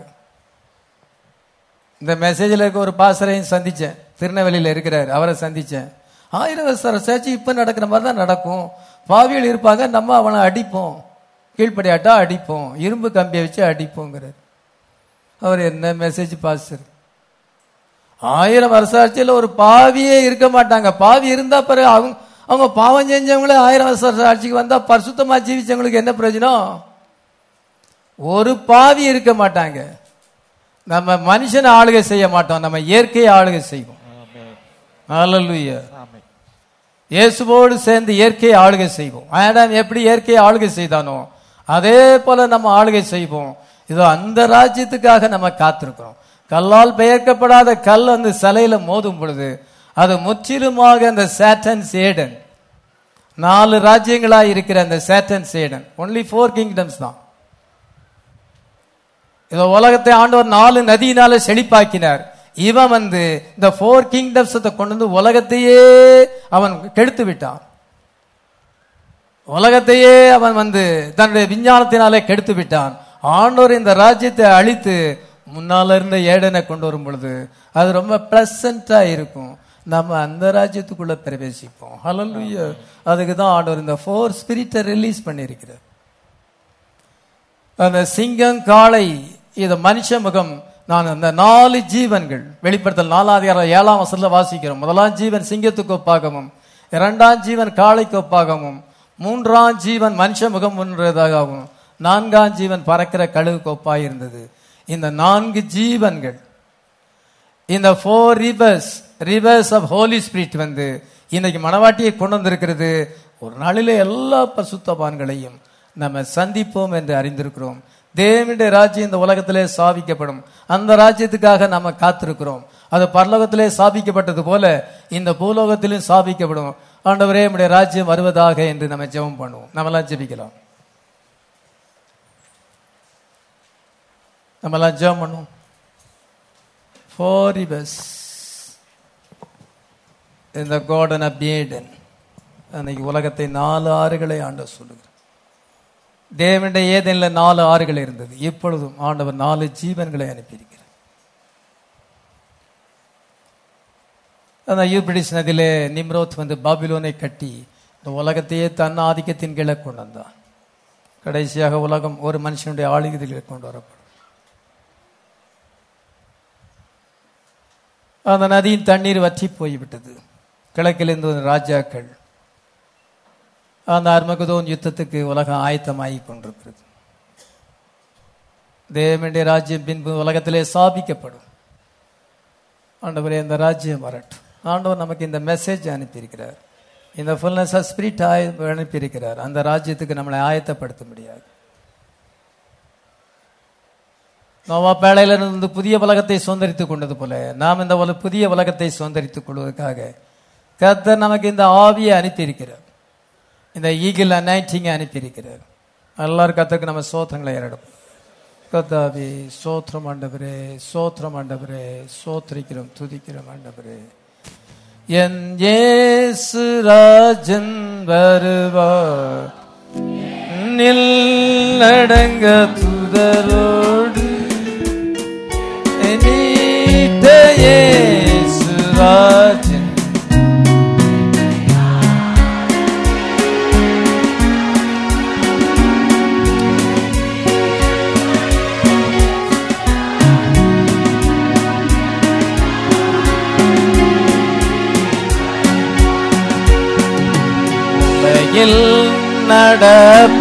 நடப்பவையெல்லாம் அவர் வருகையில் உண்மையை கூறும்.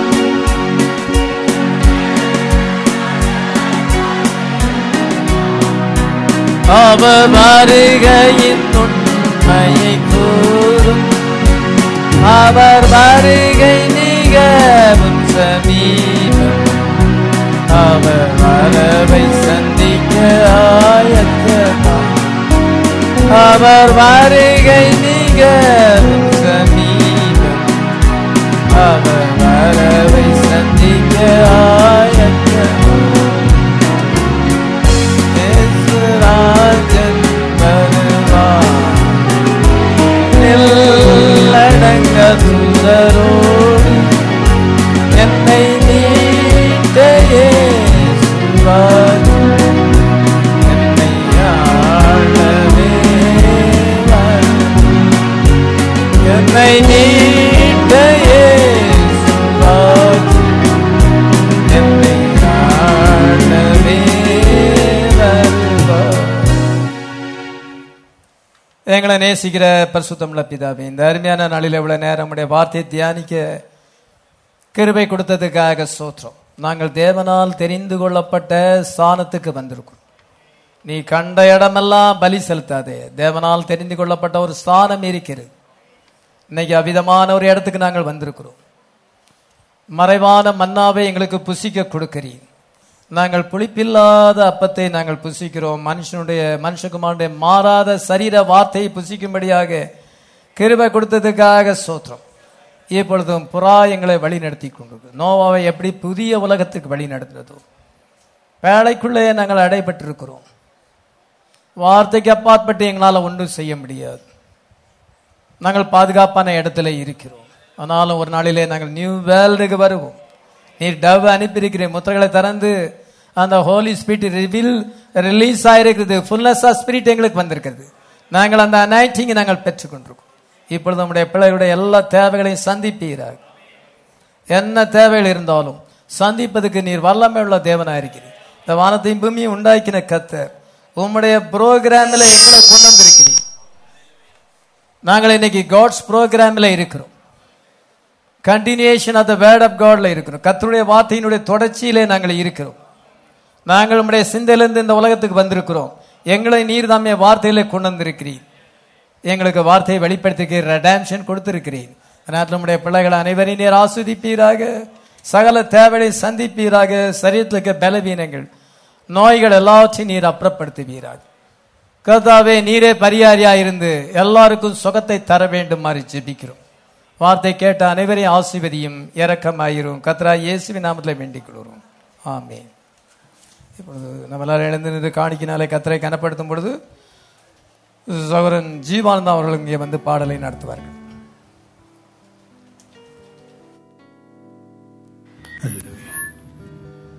பாடல் 108, சாங் நம்பர் 108. இயேசுவின் குடும்பம் ஒன்று உண்டு, அன்பு நிறைந்த இடமிடம் உண்டு.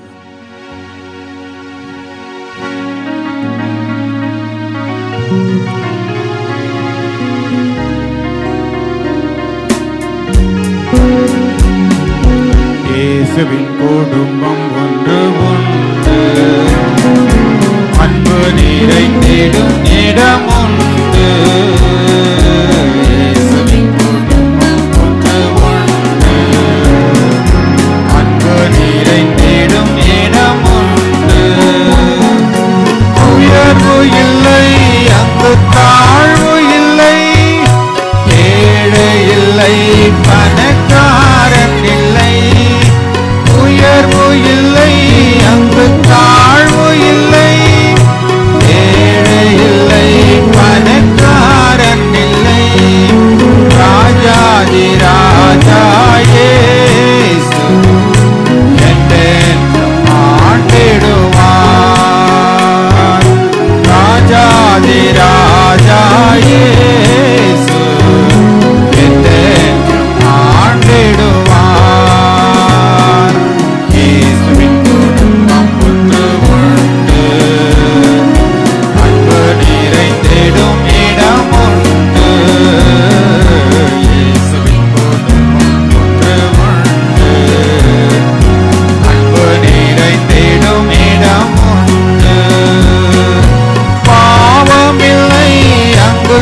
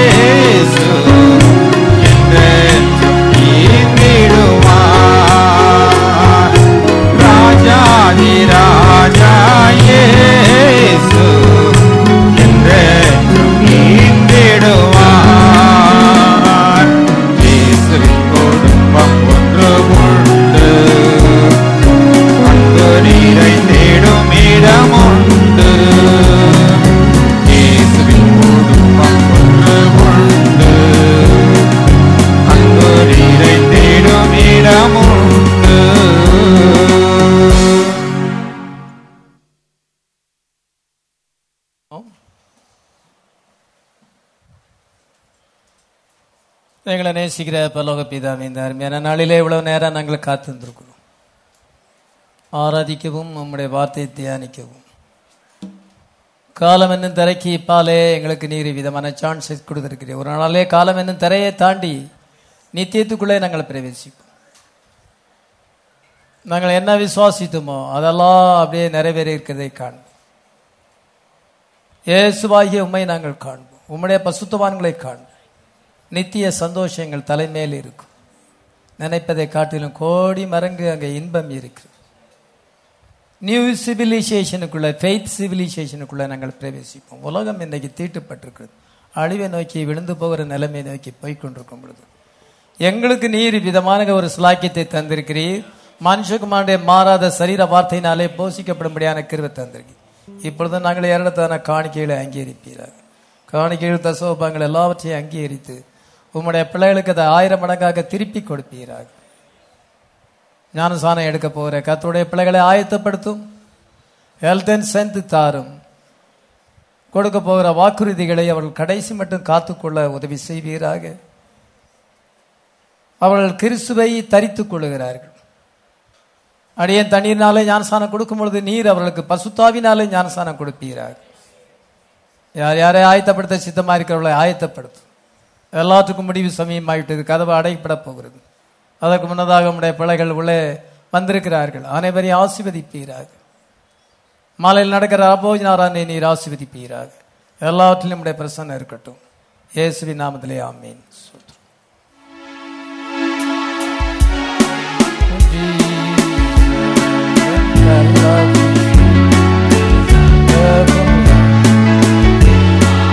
Glory to Jesus, and love is wonderful love.